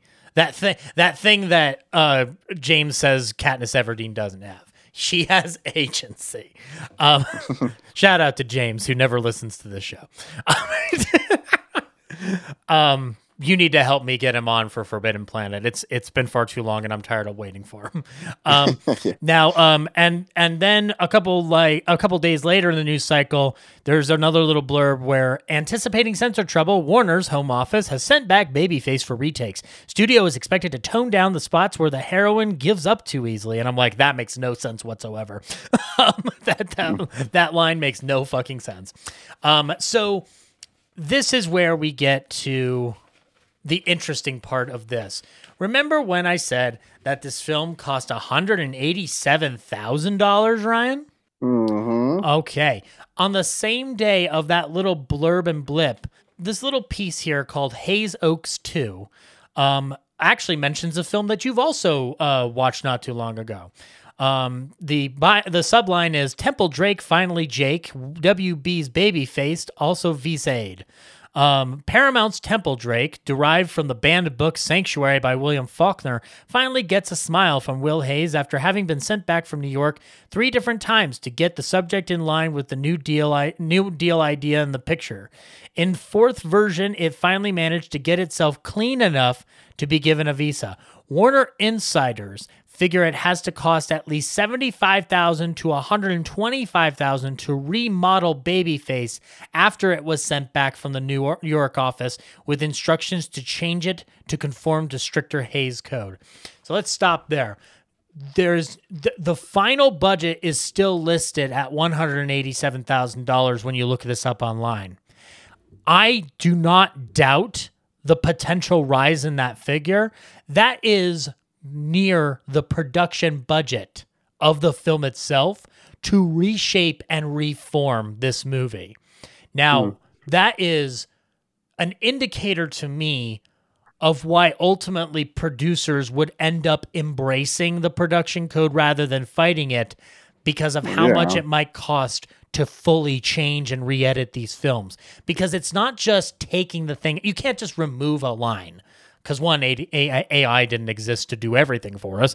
But number 2, you actually may need to go in for reshoots. In fact, that little patch with Crag, that requires somebody to come into a studio and do ADR that wasn't there before. It requires an editor being paid to come up with solutions and probably not going to come with it on the same day, taking time to go through the footage and find the loop that you're going to apply to it. So that's a lot of work. And people, despite the financial issues that everybody was facing during the Depression, Hollywood had a lot of issues, but it was still paying its employees. And that brings up a tidy sum during a Depression. So, honestly, the return wouldn't be worth it. Exactly, especially when you consider that the final box office figures as listed were $452,000. It's not an amazing return on your investment. It's fine. It does fine. But if we're going off of what's a hit, especially by today's strange mixed-up standards, it's a moderate success. From when I looked at in the box office returns of the final product, it ended up doing very well, but like it also had a lot of pushback from the cities you'd expect it to do well in. And I think a lot of that has to do with some of the moral pushback that was occurring as the New Deal was starting to kick in and the financial situation of America starts to turn around. And keep in mind, America had been inundated by a slew of violence thanks to the rise in gangsterism during Prohibition. I think people were kind of tired of vice in society, and that the New Deal gives them a little bit more optimism and hope, and therefore they feel like the world can be as clean as we see it. I don't know. Like, that sounds wrong coming out of my mouth, but like that's the only way I guess I can surmise it. But I do want to pull back to the April 25th again for a overall article called "Hayes Rips into Producers with Ultimatum: Sex Perversion is Out." This is from April 24th. Sex perversion is out of pictures, and any studios making those dirt-loaded films will have them dumped back in their laps, according to a new address by Will Hayes made to some producers, production and writing executives at a 2-hour session last Thursday night on the 20th. Hayes, throughout his talk, acted as though he meant what he said. He ripped into the gang in no uncertain way, told them that they have to abide by the spirit of various codes on clean entertainment his organization had prepared. They were told that he was getting tired of squaring dirt and prostitution. Said that he knew where there were 7 or 8 of this type in preparation, and that the studio had better scrap the raw ones now instead of taking chance of losing their entire investment by having the picture shipped back from New York as undesirable. He told them that Babyface had been shipped back to Warner's for remake, and others would get the same medicine if they made pictures of this type. So Hayes uses Babyface as leverage to other people, saying this will happen to you if you do not fall in line. And the article goes on in fashion to describe the kind of changing tide. There's a quote from Hayes within this. This is what he says. "If you Hollywood producers make a picture that violates the code, we will send it back to you to change. If you do not change it, I shall go over your heads to your New York executives, and if they fail to satisfy us, we shall go to your bankers. If they do not see our point and order the necessary cleaning up, I shall carry my complaint to the American public through newspapers, telling by name the company that persists in dealing in dirt." Now, I find this very, very strange because this is 1933. You instilled your code in 1927. It seems like up to now, you've been fine with dealing with this. But I think that would be easy to understand when you're being paid $100,000 a year to serve as the president of the MPPDA by the studio system. Yeah, it's he let it go. It's really two-phased. He let it go. He let it go for that long until Breen comes in, and then the moral panic starts setting in the early 30s, and then he starts reversing course. And it's like, you up to now were willing to take $100,000 a year, which he would continue to do for 25 years, within his time. In his time since starting in 1922 up until he left 25 years later, he was still being paid $100,000 a year. Now, when we call it the code, we usually call it the Hayes Code because he started it. Hayes was was up until 1933 used as a patsy. And Joseph Breen is the real villain of the code, of the production code, because he's the one who had an even higher sense of moral authority, especially when it came into the Catholicism element of things, and utilizing the Catholic Legion of Decency as leverage. That helped seal a final death nail for a lot of producers where they had to concede to the code on the strictest terms imaginable. So I want to know how we, in terms of how we look at Hollywood today and what lessons do we take away from this. This is one thing I think we can both agree upon, is that you've talked about this before, but there is an element of hypocrisy when it comes to art and commerce with Hollywood that still exists. It's a persistent conundrum that we have to deal with, but you do see a lot of delayed reaction when it comes to a moral panic. You know what I'm saying? Well, yeah. Well, it has to outrage somebody, and then someone has to panic and say, "Well, I'm outraged too." And you have films now. The one thing that I will say that the streaming and other avenues of releasing films has really helped. A film like Terrifier 2, made $15 million with no rating, no cuts. Yeah. And I think now people are getting wise to it, because even when you went to the 90s and the 80s with the MPPA, and they're being asses, and Kevin Smith talks about it all the time. He's like, I don't even know what I'm cutting. And Friday the 13th, they'd make them cut 2 seconds of blood. Like, that really matters. Yes. And the moral high ground that Hayes took, he's a hypocrite, because he's telling them to do this one way. But I always liked too, and I felt the same way about music and films at this time, they would sneak ways around it, which I thought were way more clever and way more scandalous than it has to be this certain way, and they would do it. And I remember watching some films, I can't think of one off the top of my head right now, unfortunately, but from the 30s and 40s, and you go, wow, how did they get away with this? Because to me, it seems very obvious. Right. But you could make an argument for a lot of Marx Brothers movies, even beyond Duck Soup, that get away with a lot of shit they shouldn't get away with. For sure. Bob Hope film, there's a lot of comedies that tend to... Lubitsch is a great example. How often does Lubitsch circumvent those censors in films like Ninotchka, Shop Around the Corner, and To Be or Not to Be? Those are steamy films in their own way. Well, Shop Around the Corner less so. That more Ninotchka and To Be or Not to Be. Those are examples of films he got away with. And in the same year of 1933, he made a film called Design for Living, a film that is expressly about a menage a trois.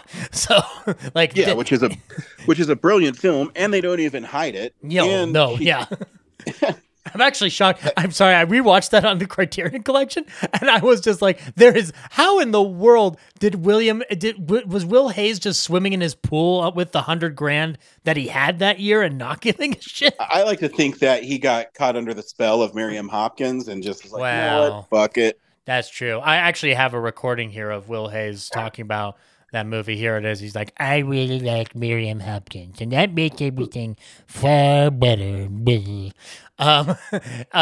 Now, in terms of, you brought up a good point that we should address here. Now, by the time the code is instilled in April of 1934, Hollywood now has to adhere to a new set of rules.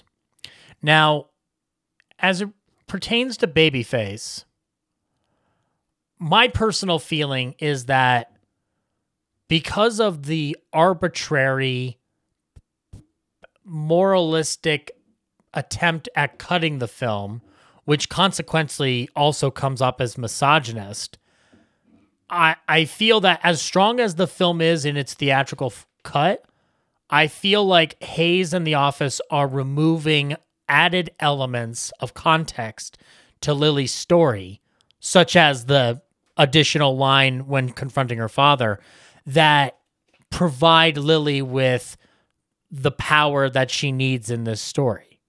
I think that it's small things. Like sometimes small little cuts in a movie or pieces of dialogue really do affect the overall impression. And I do feel that as strong as the theatrical cut can be, I do feel like something is missing from it. It has nothing to do with how often they cut away from how long the elements of seduction are, or on down to like the bluntness of language. When you remove it, there is an element of it becomes more dirty, but I also think you lose agency in the process. And as I was talking about with Theresa Harris, my feeling is that's another code attempt to pull back on an actress because of their race. And somebody might think, well, no, the code had nothing to do with racism. Well, there are individualized state censor boards falling within many lines of the code that are in the South that would expressly censor films based on race and race interactions between white people and black people. And I know this because somehow Jack Benny and Eddie Rochester Anderson got around them because they're so damn amazing at their job. And there's no world where any of the films he and Benny and Rochester made together would have gotten past if they were not great at hiding the actual relationship that those two have in their comedy act, which is Rochester is a guy who is set up to knock down a white guy, his employer, at any given turn because of the way Jack is as a character. And so, I feel that Theresa Harris's trim down in this movie speaks to the racism that could be found in the code as well. So it's not even just misogyny, it's also racism that the code would imply and push forward some twisted form of American values that, in all honesty, don't really exist. And thankfully, this production code started to lose its teeth in the 50s, with arguably Alfred Hitchcock finally delivering an ultimate death blow in the overall sense by the movie Psycho, which not only contains that very brutal shower sequence, but also showing a toilet on screen. It took a toilet on screen to kill the code. Is my opinion.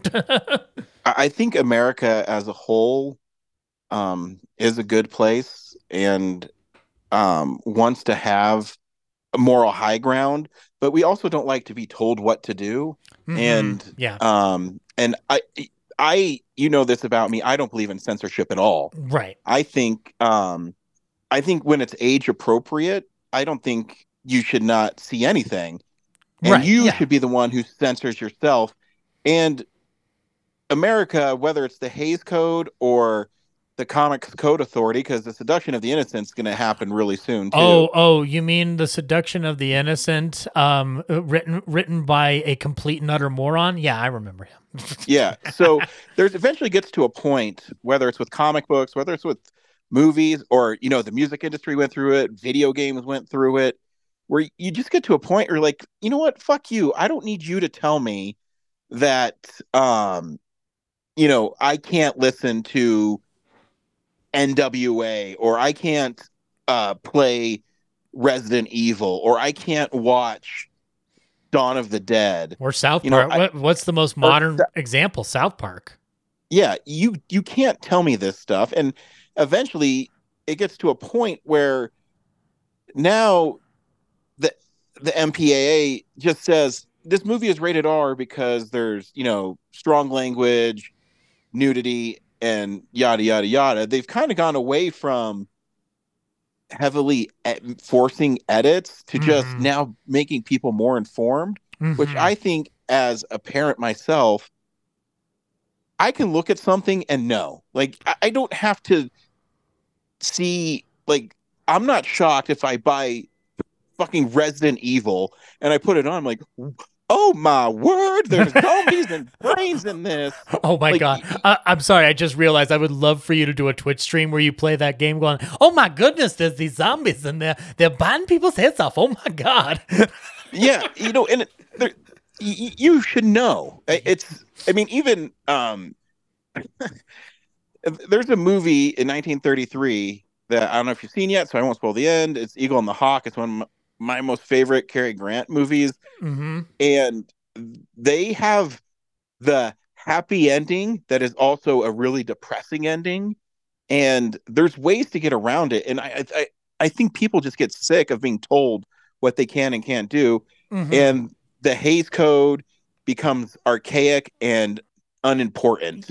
I agree with you. I also think that the streaming era, I know that we've talked about the streaming era and how there are some detriments to the way it's currently functioning, but the streaming era, I think, really has made the MPAA pointless. Yeah, it's just like the Comics Code Authority. It doesn't even exist anymore because it's stupid. Yeah. You used to not be able to have vampires in your books. Who cares? Like, do I really need to be told that a vampire is not real? Wait a minute. You know what I mean? Wait a minute. Ryan, now hear me out. Just Stanley, hear me out.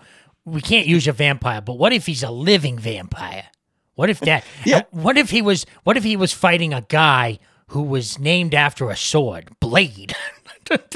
And that's what I mean. They literally got around vampires by calling Morbius the living vampire. And then when no one batted an eye, then they did the Tomb of Dracula. You know what I mean? And it's just stupid. And people know it's stupid. And this moral high ground that people think they have is ridiculous. Because, yes, back in the 1930s, women were having sex when they weren't married. So were men. What? I'm gonna break this news story to everybody. Wait, Ryan. Were men having sex with men and women having sex with women? Yes. What? No. And I laugh when people point to, there's a bigger percentage of the population that identifies as gay, lesbian, trans. And I said, yeah, because they're not being fucking killed because of who they love. Yeah.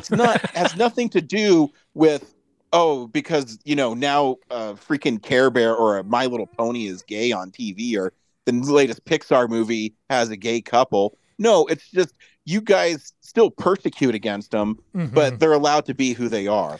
And back then, guess what? There was gay people. Yep. They just were closeted the whole time about Rock Hudson because you guys are fucking assholes. Yeah. So the only one who wasn't closeted was me, James Whale. I didn't need to hide a damn thing. I don't give a shit. And people like that, I respect the fuck out of. Oh, so, yeah. He I don't know how well, actually, there is a reason. I think we kind of talked about it in The Invisible Man. Correct me if I'm wrong. His situation is different because part of it was he was making such successful films that the studio themselves were not questioning anything. But then the moment he stopped making hits for them, he slowly finds himself out of work, or not desired by Universal after it changes hands. But like, if he had continued making hit after hit after hit up into the 50s and not gotten to the point of suicide, I don't think anybody would have questioned it, because George Cukor was never really questioned for his sexuality either. No, because they don't need to be. It doesn't affect their art. And that's, it really drives me crazy. Because you can't help who you love. You can't decide that this is a lifestyle for you. Yeah. And these people that have these moral high, they're better than you. They're no better. They get freaky and they probably have butt sex too. So, I don't know. There's my rant for the day. I'm going to change Joseph Breen's tombstone to Joseph Breen, born here, died here, probably had butt sex too. The ultimate fuck you. And you brought up a very good point about when it's age appropriate and you're aware of, like, you yourself are aware of what you are showing your child or a friend or not showing them. That's your personal decision. It's your personal comfort. One of the most consistent things we talk about on this show, because we've talked about difficult things, is that watch this in your comfort zone. If anything you are listening to makes you uncomfortable, do not watch it. It may not be for you. Like with Showboat. I'm not going to tell somebody they need to watch Showboat when I know that there's problems with that movie in terms of how it relates to the African American experience. Like, if somebody's not comfortable with how Paul Robeson and Hattie McDaniel are being portrayed, I would totally get if they don't want to watch it, you know? Yeah. And I think, and added to that, Babyface, as we talked about, deals with elements of abuse at the very beginning of the movie and a history of abuse. If somebody who's been through that doesn't want to experience that in a movie, I do not blame you for not wanting to watch this movie. It is very, very blunt about it. Well, in the pre-release version, at the very least. In the theatrical version, it's made very vague and broad. And something that I find interesting about that whole element of choice is that the code basically policed cinema at large from 1934 up until its final dissemination and the formation of the MPAA under Jack Valenti. A figure who, despite that he got the code fully abolished and set up the rating system, is no innocent man in this matter because he's responsible for forming an organization that became just as arbitrary and stupid in its time and existence. But this overall policing of authority is detrimental to telling braver and bolder stories. And yet, there is something positive that came out of the code, which you have been talking about and expounding upon when it comes to the theatrical cut of this film. When you are forced to adhere to the code, in terms of Babyface's theatrical cut, arguably it is more or less it has a lot of its power removed from imagery on down to ideas. And we talked about how it looks clunky on a physical standpoint in terms of its editing and whatnot. It's a little clunky the way they're trying to patch things up. The code, once the code is instilled, they start working with writers and directors on a more forced basis from the script stage on. We talked about in Island of Lost Souls, they were basically having to get a form of approval with Island of Lost Souls from the office, but it still ran into problems because the very idea of Island of Dr. Moreau itself was entirely against the code. But in a pre-code era, they were able to move around it because of, again, there was that inherent hypocrisy within both the studio and Will Hayes. Post-code, you couldn't make Island of Lost Souls. But any film that was going to be made going forward, you would have to get approval from the censors. You would have to run through the process with them and then also have your film edited after the fact, depending on what natural elements a director or the actors themselves brought to the product. It did, however, force creatives to embrace subtler forms of implication. Arguably, Ernst Lubitsch benefits a lot from the code because he is able to push his innuendo into an even more explicit form while not saying anything and circumventing the code.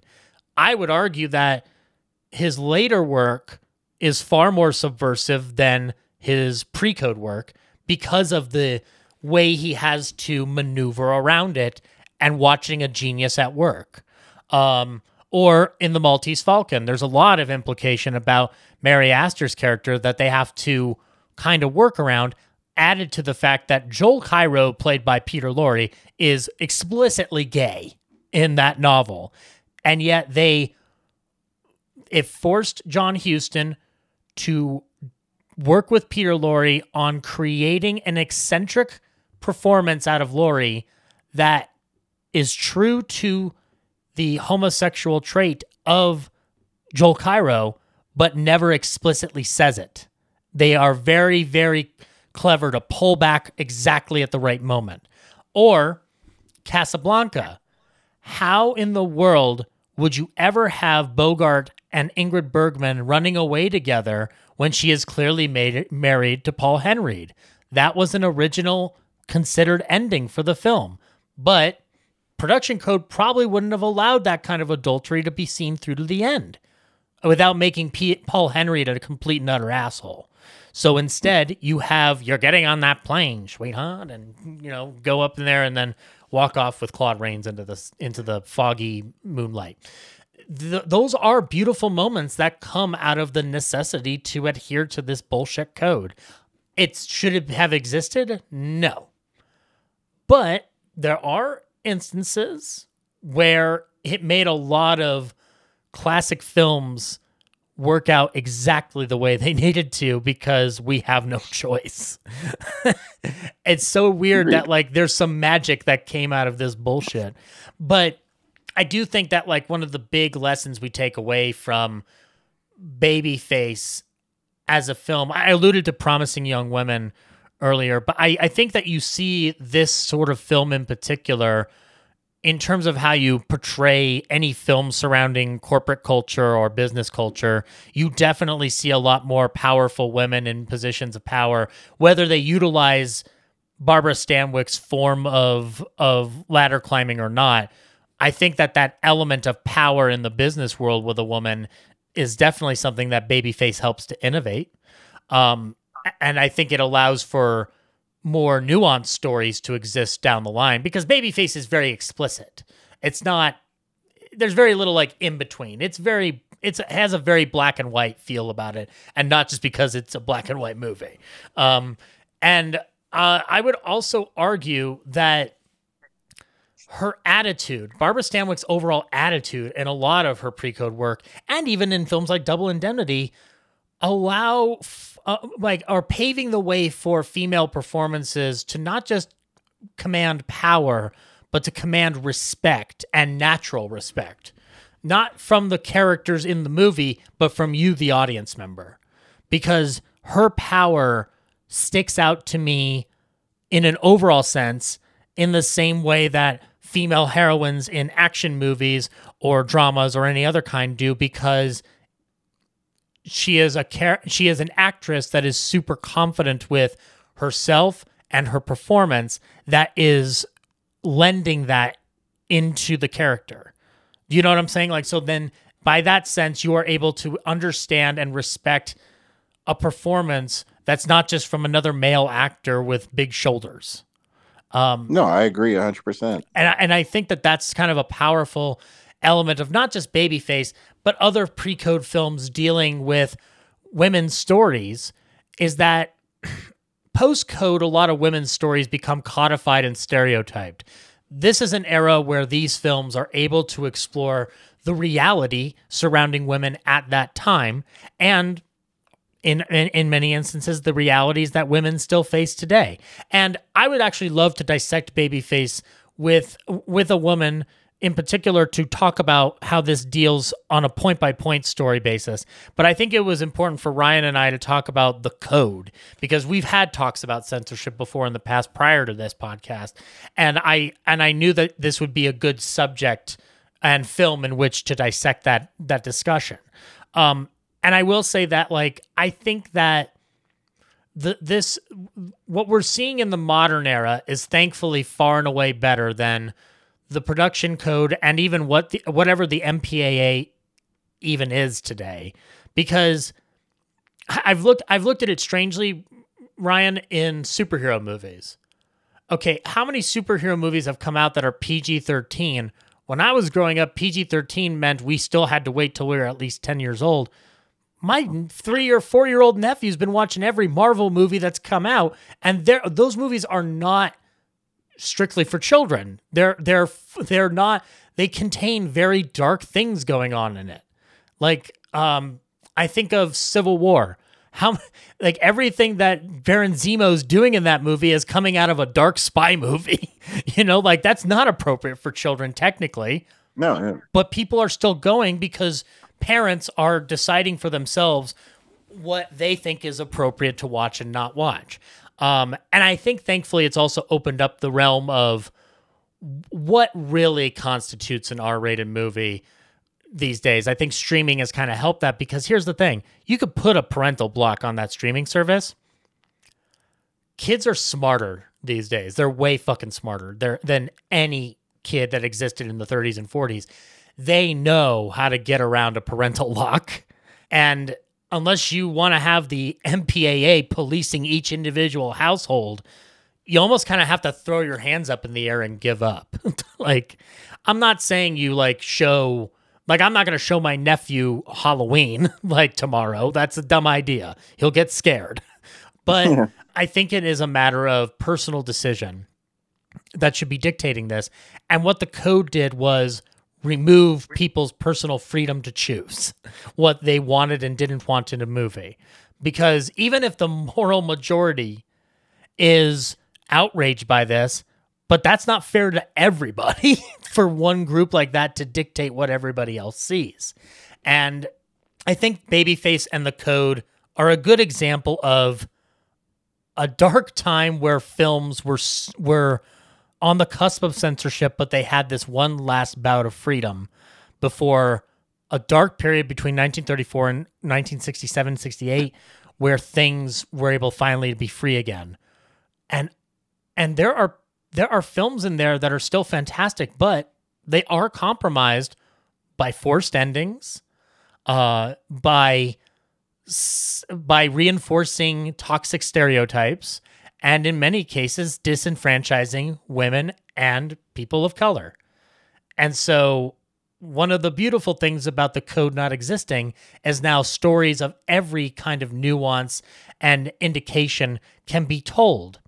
And I would rather live in that world and not live in a world where I am being told by a panel of people what is appropriate and not appropriate. Because it's not just about sex, language, drugs, and violence. It's also about the way we view society, the way we as a culture embrace certain elements of change. And if you stick in this moral pool of sticking to these quote unquote American values, then all you're doing is disallowing the ability for culture itself to change. And that's the real danger of The Code, and why pre-code cinema, before it had to get neutered, went out with a bang with some of the most notorious films that have ever existed.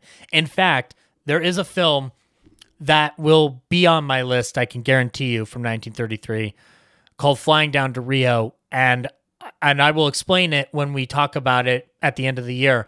But there is a scene in that movie that is beyond amazing. It is one of the best scenes that explains something that you could do in a pre-code era that is from a societal point that you were not able to do 1 year later. It's like a good day and night example.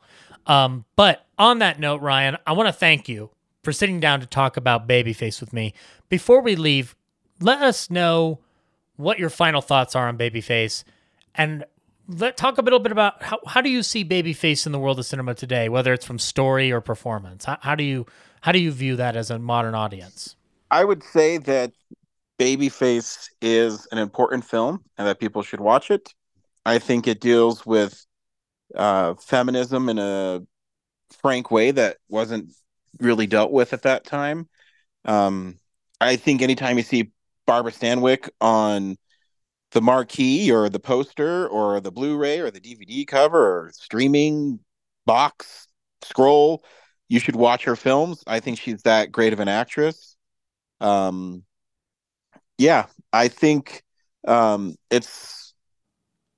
What was the second part of your question? I'm sorry. Oh, it's just like, have you seen like elements of Babyface? Have you seen it in any movies today that you watch in the modern realm? Like what it may have paved the way for? I don't know if I can picture something like that. The only thing I can relate to, and they're totally different films, but there's a film with Harrison Ford and Melanie Griffith called Working Girl, where it's kind of the same thing, where you see the similarities. Yeah. And I think, unfortunately, because it came out at the end of the pre-code era, that it kind of got lost. And I mean, when they found in 2005 the pre-release version, and then it was entered into the Library of Congress as a historically significant film. I'm glad that it has this second life. Yes. And I think it is a film that, if you like movies in general, you should sit down and watch. The performances are really incredible. The writing is sharp, and it deals with a issue that I don't know very many films deal with it. Yeah.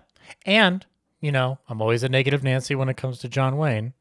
It's one of my favorite John Wayne movies.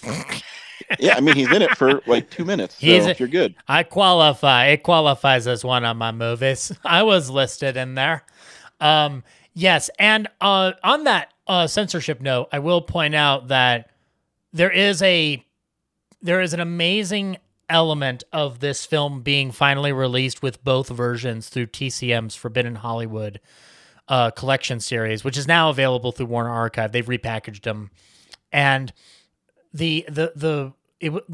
this film being found in such a pristine quality, untouched and untampered with, it's amazing. I would love to watch both of these cuts side by side with moment of pause on either end to allow to see the changes and to understand from a filmmaking standpoint how the theatrical cut in a lot of ways butchers the pre-release version.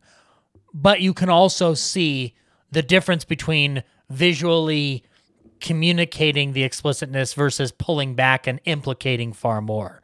I think it would be a good exercise to do it side by side that way. You know how like Gus Van Sant did that with his Psycho remake and the original Psycho just for shits and giggles?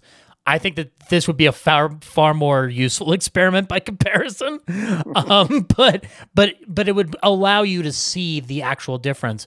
But on that note, Ryan, thank you so much for sitting down and talking about Babyface with us. Really quickly, promote your wares, promote your existence, promote the fact that you have a motherfucking podcast. Oh, thanks.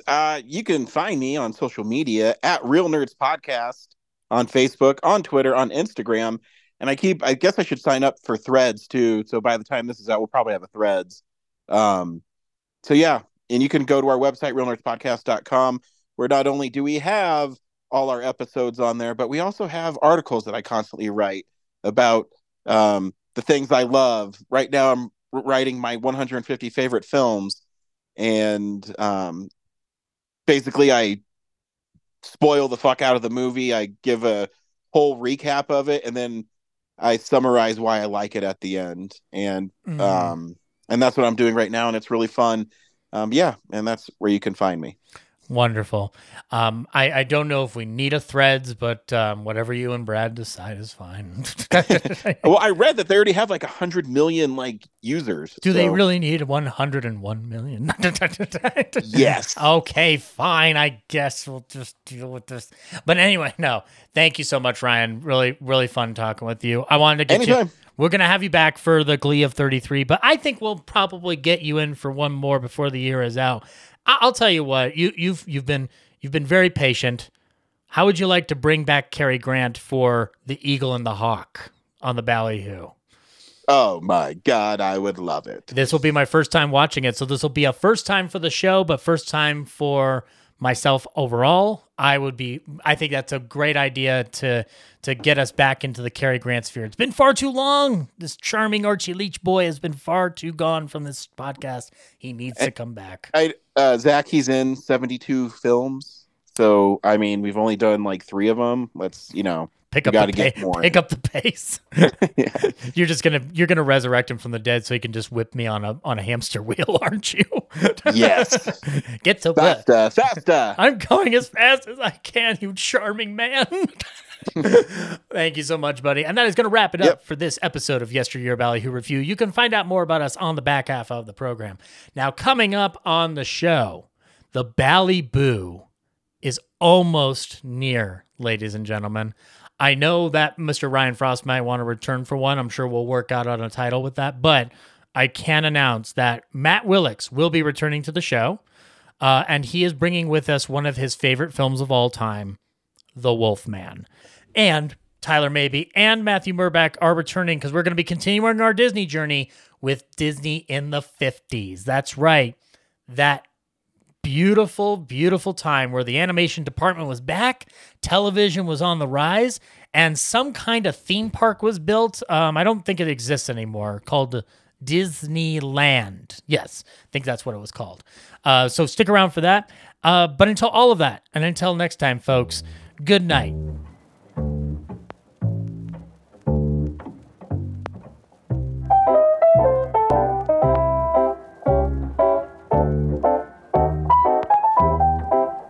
This concludes tonight's episode of Yesteryear Ballyhoo Review. Remember, you can follow us on Instagram at Ballyhoo Review Pod, and now on Threads under the same handle. Our theme was composed by Maddie Ghost, and our introductions were done by Henry Jarvis.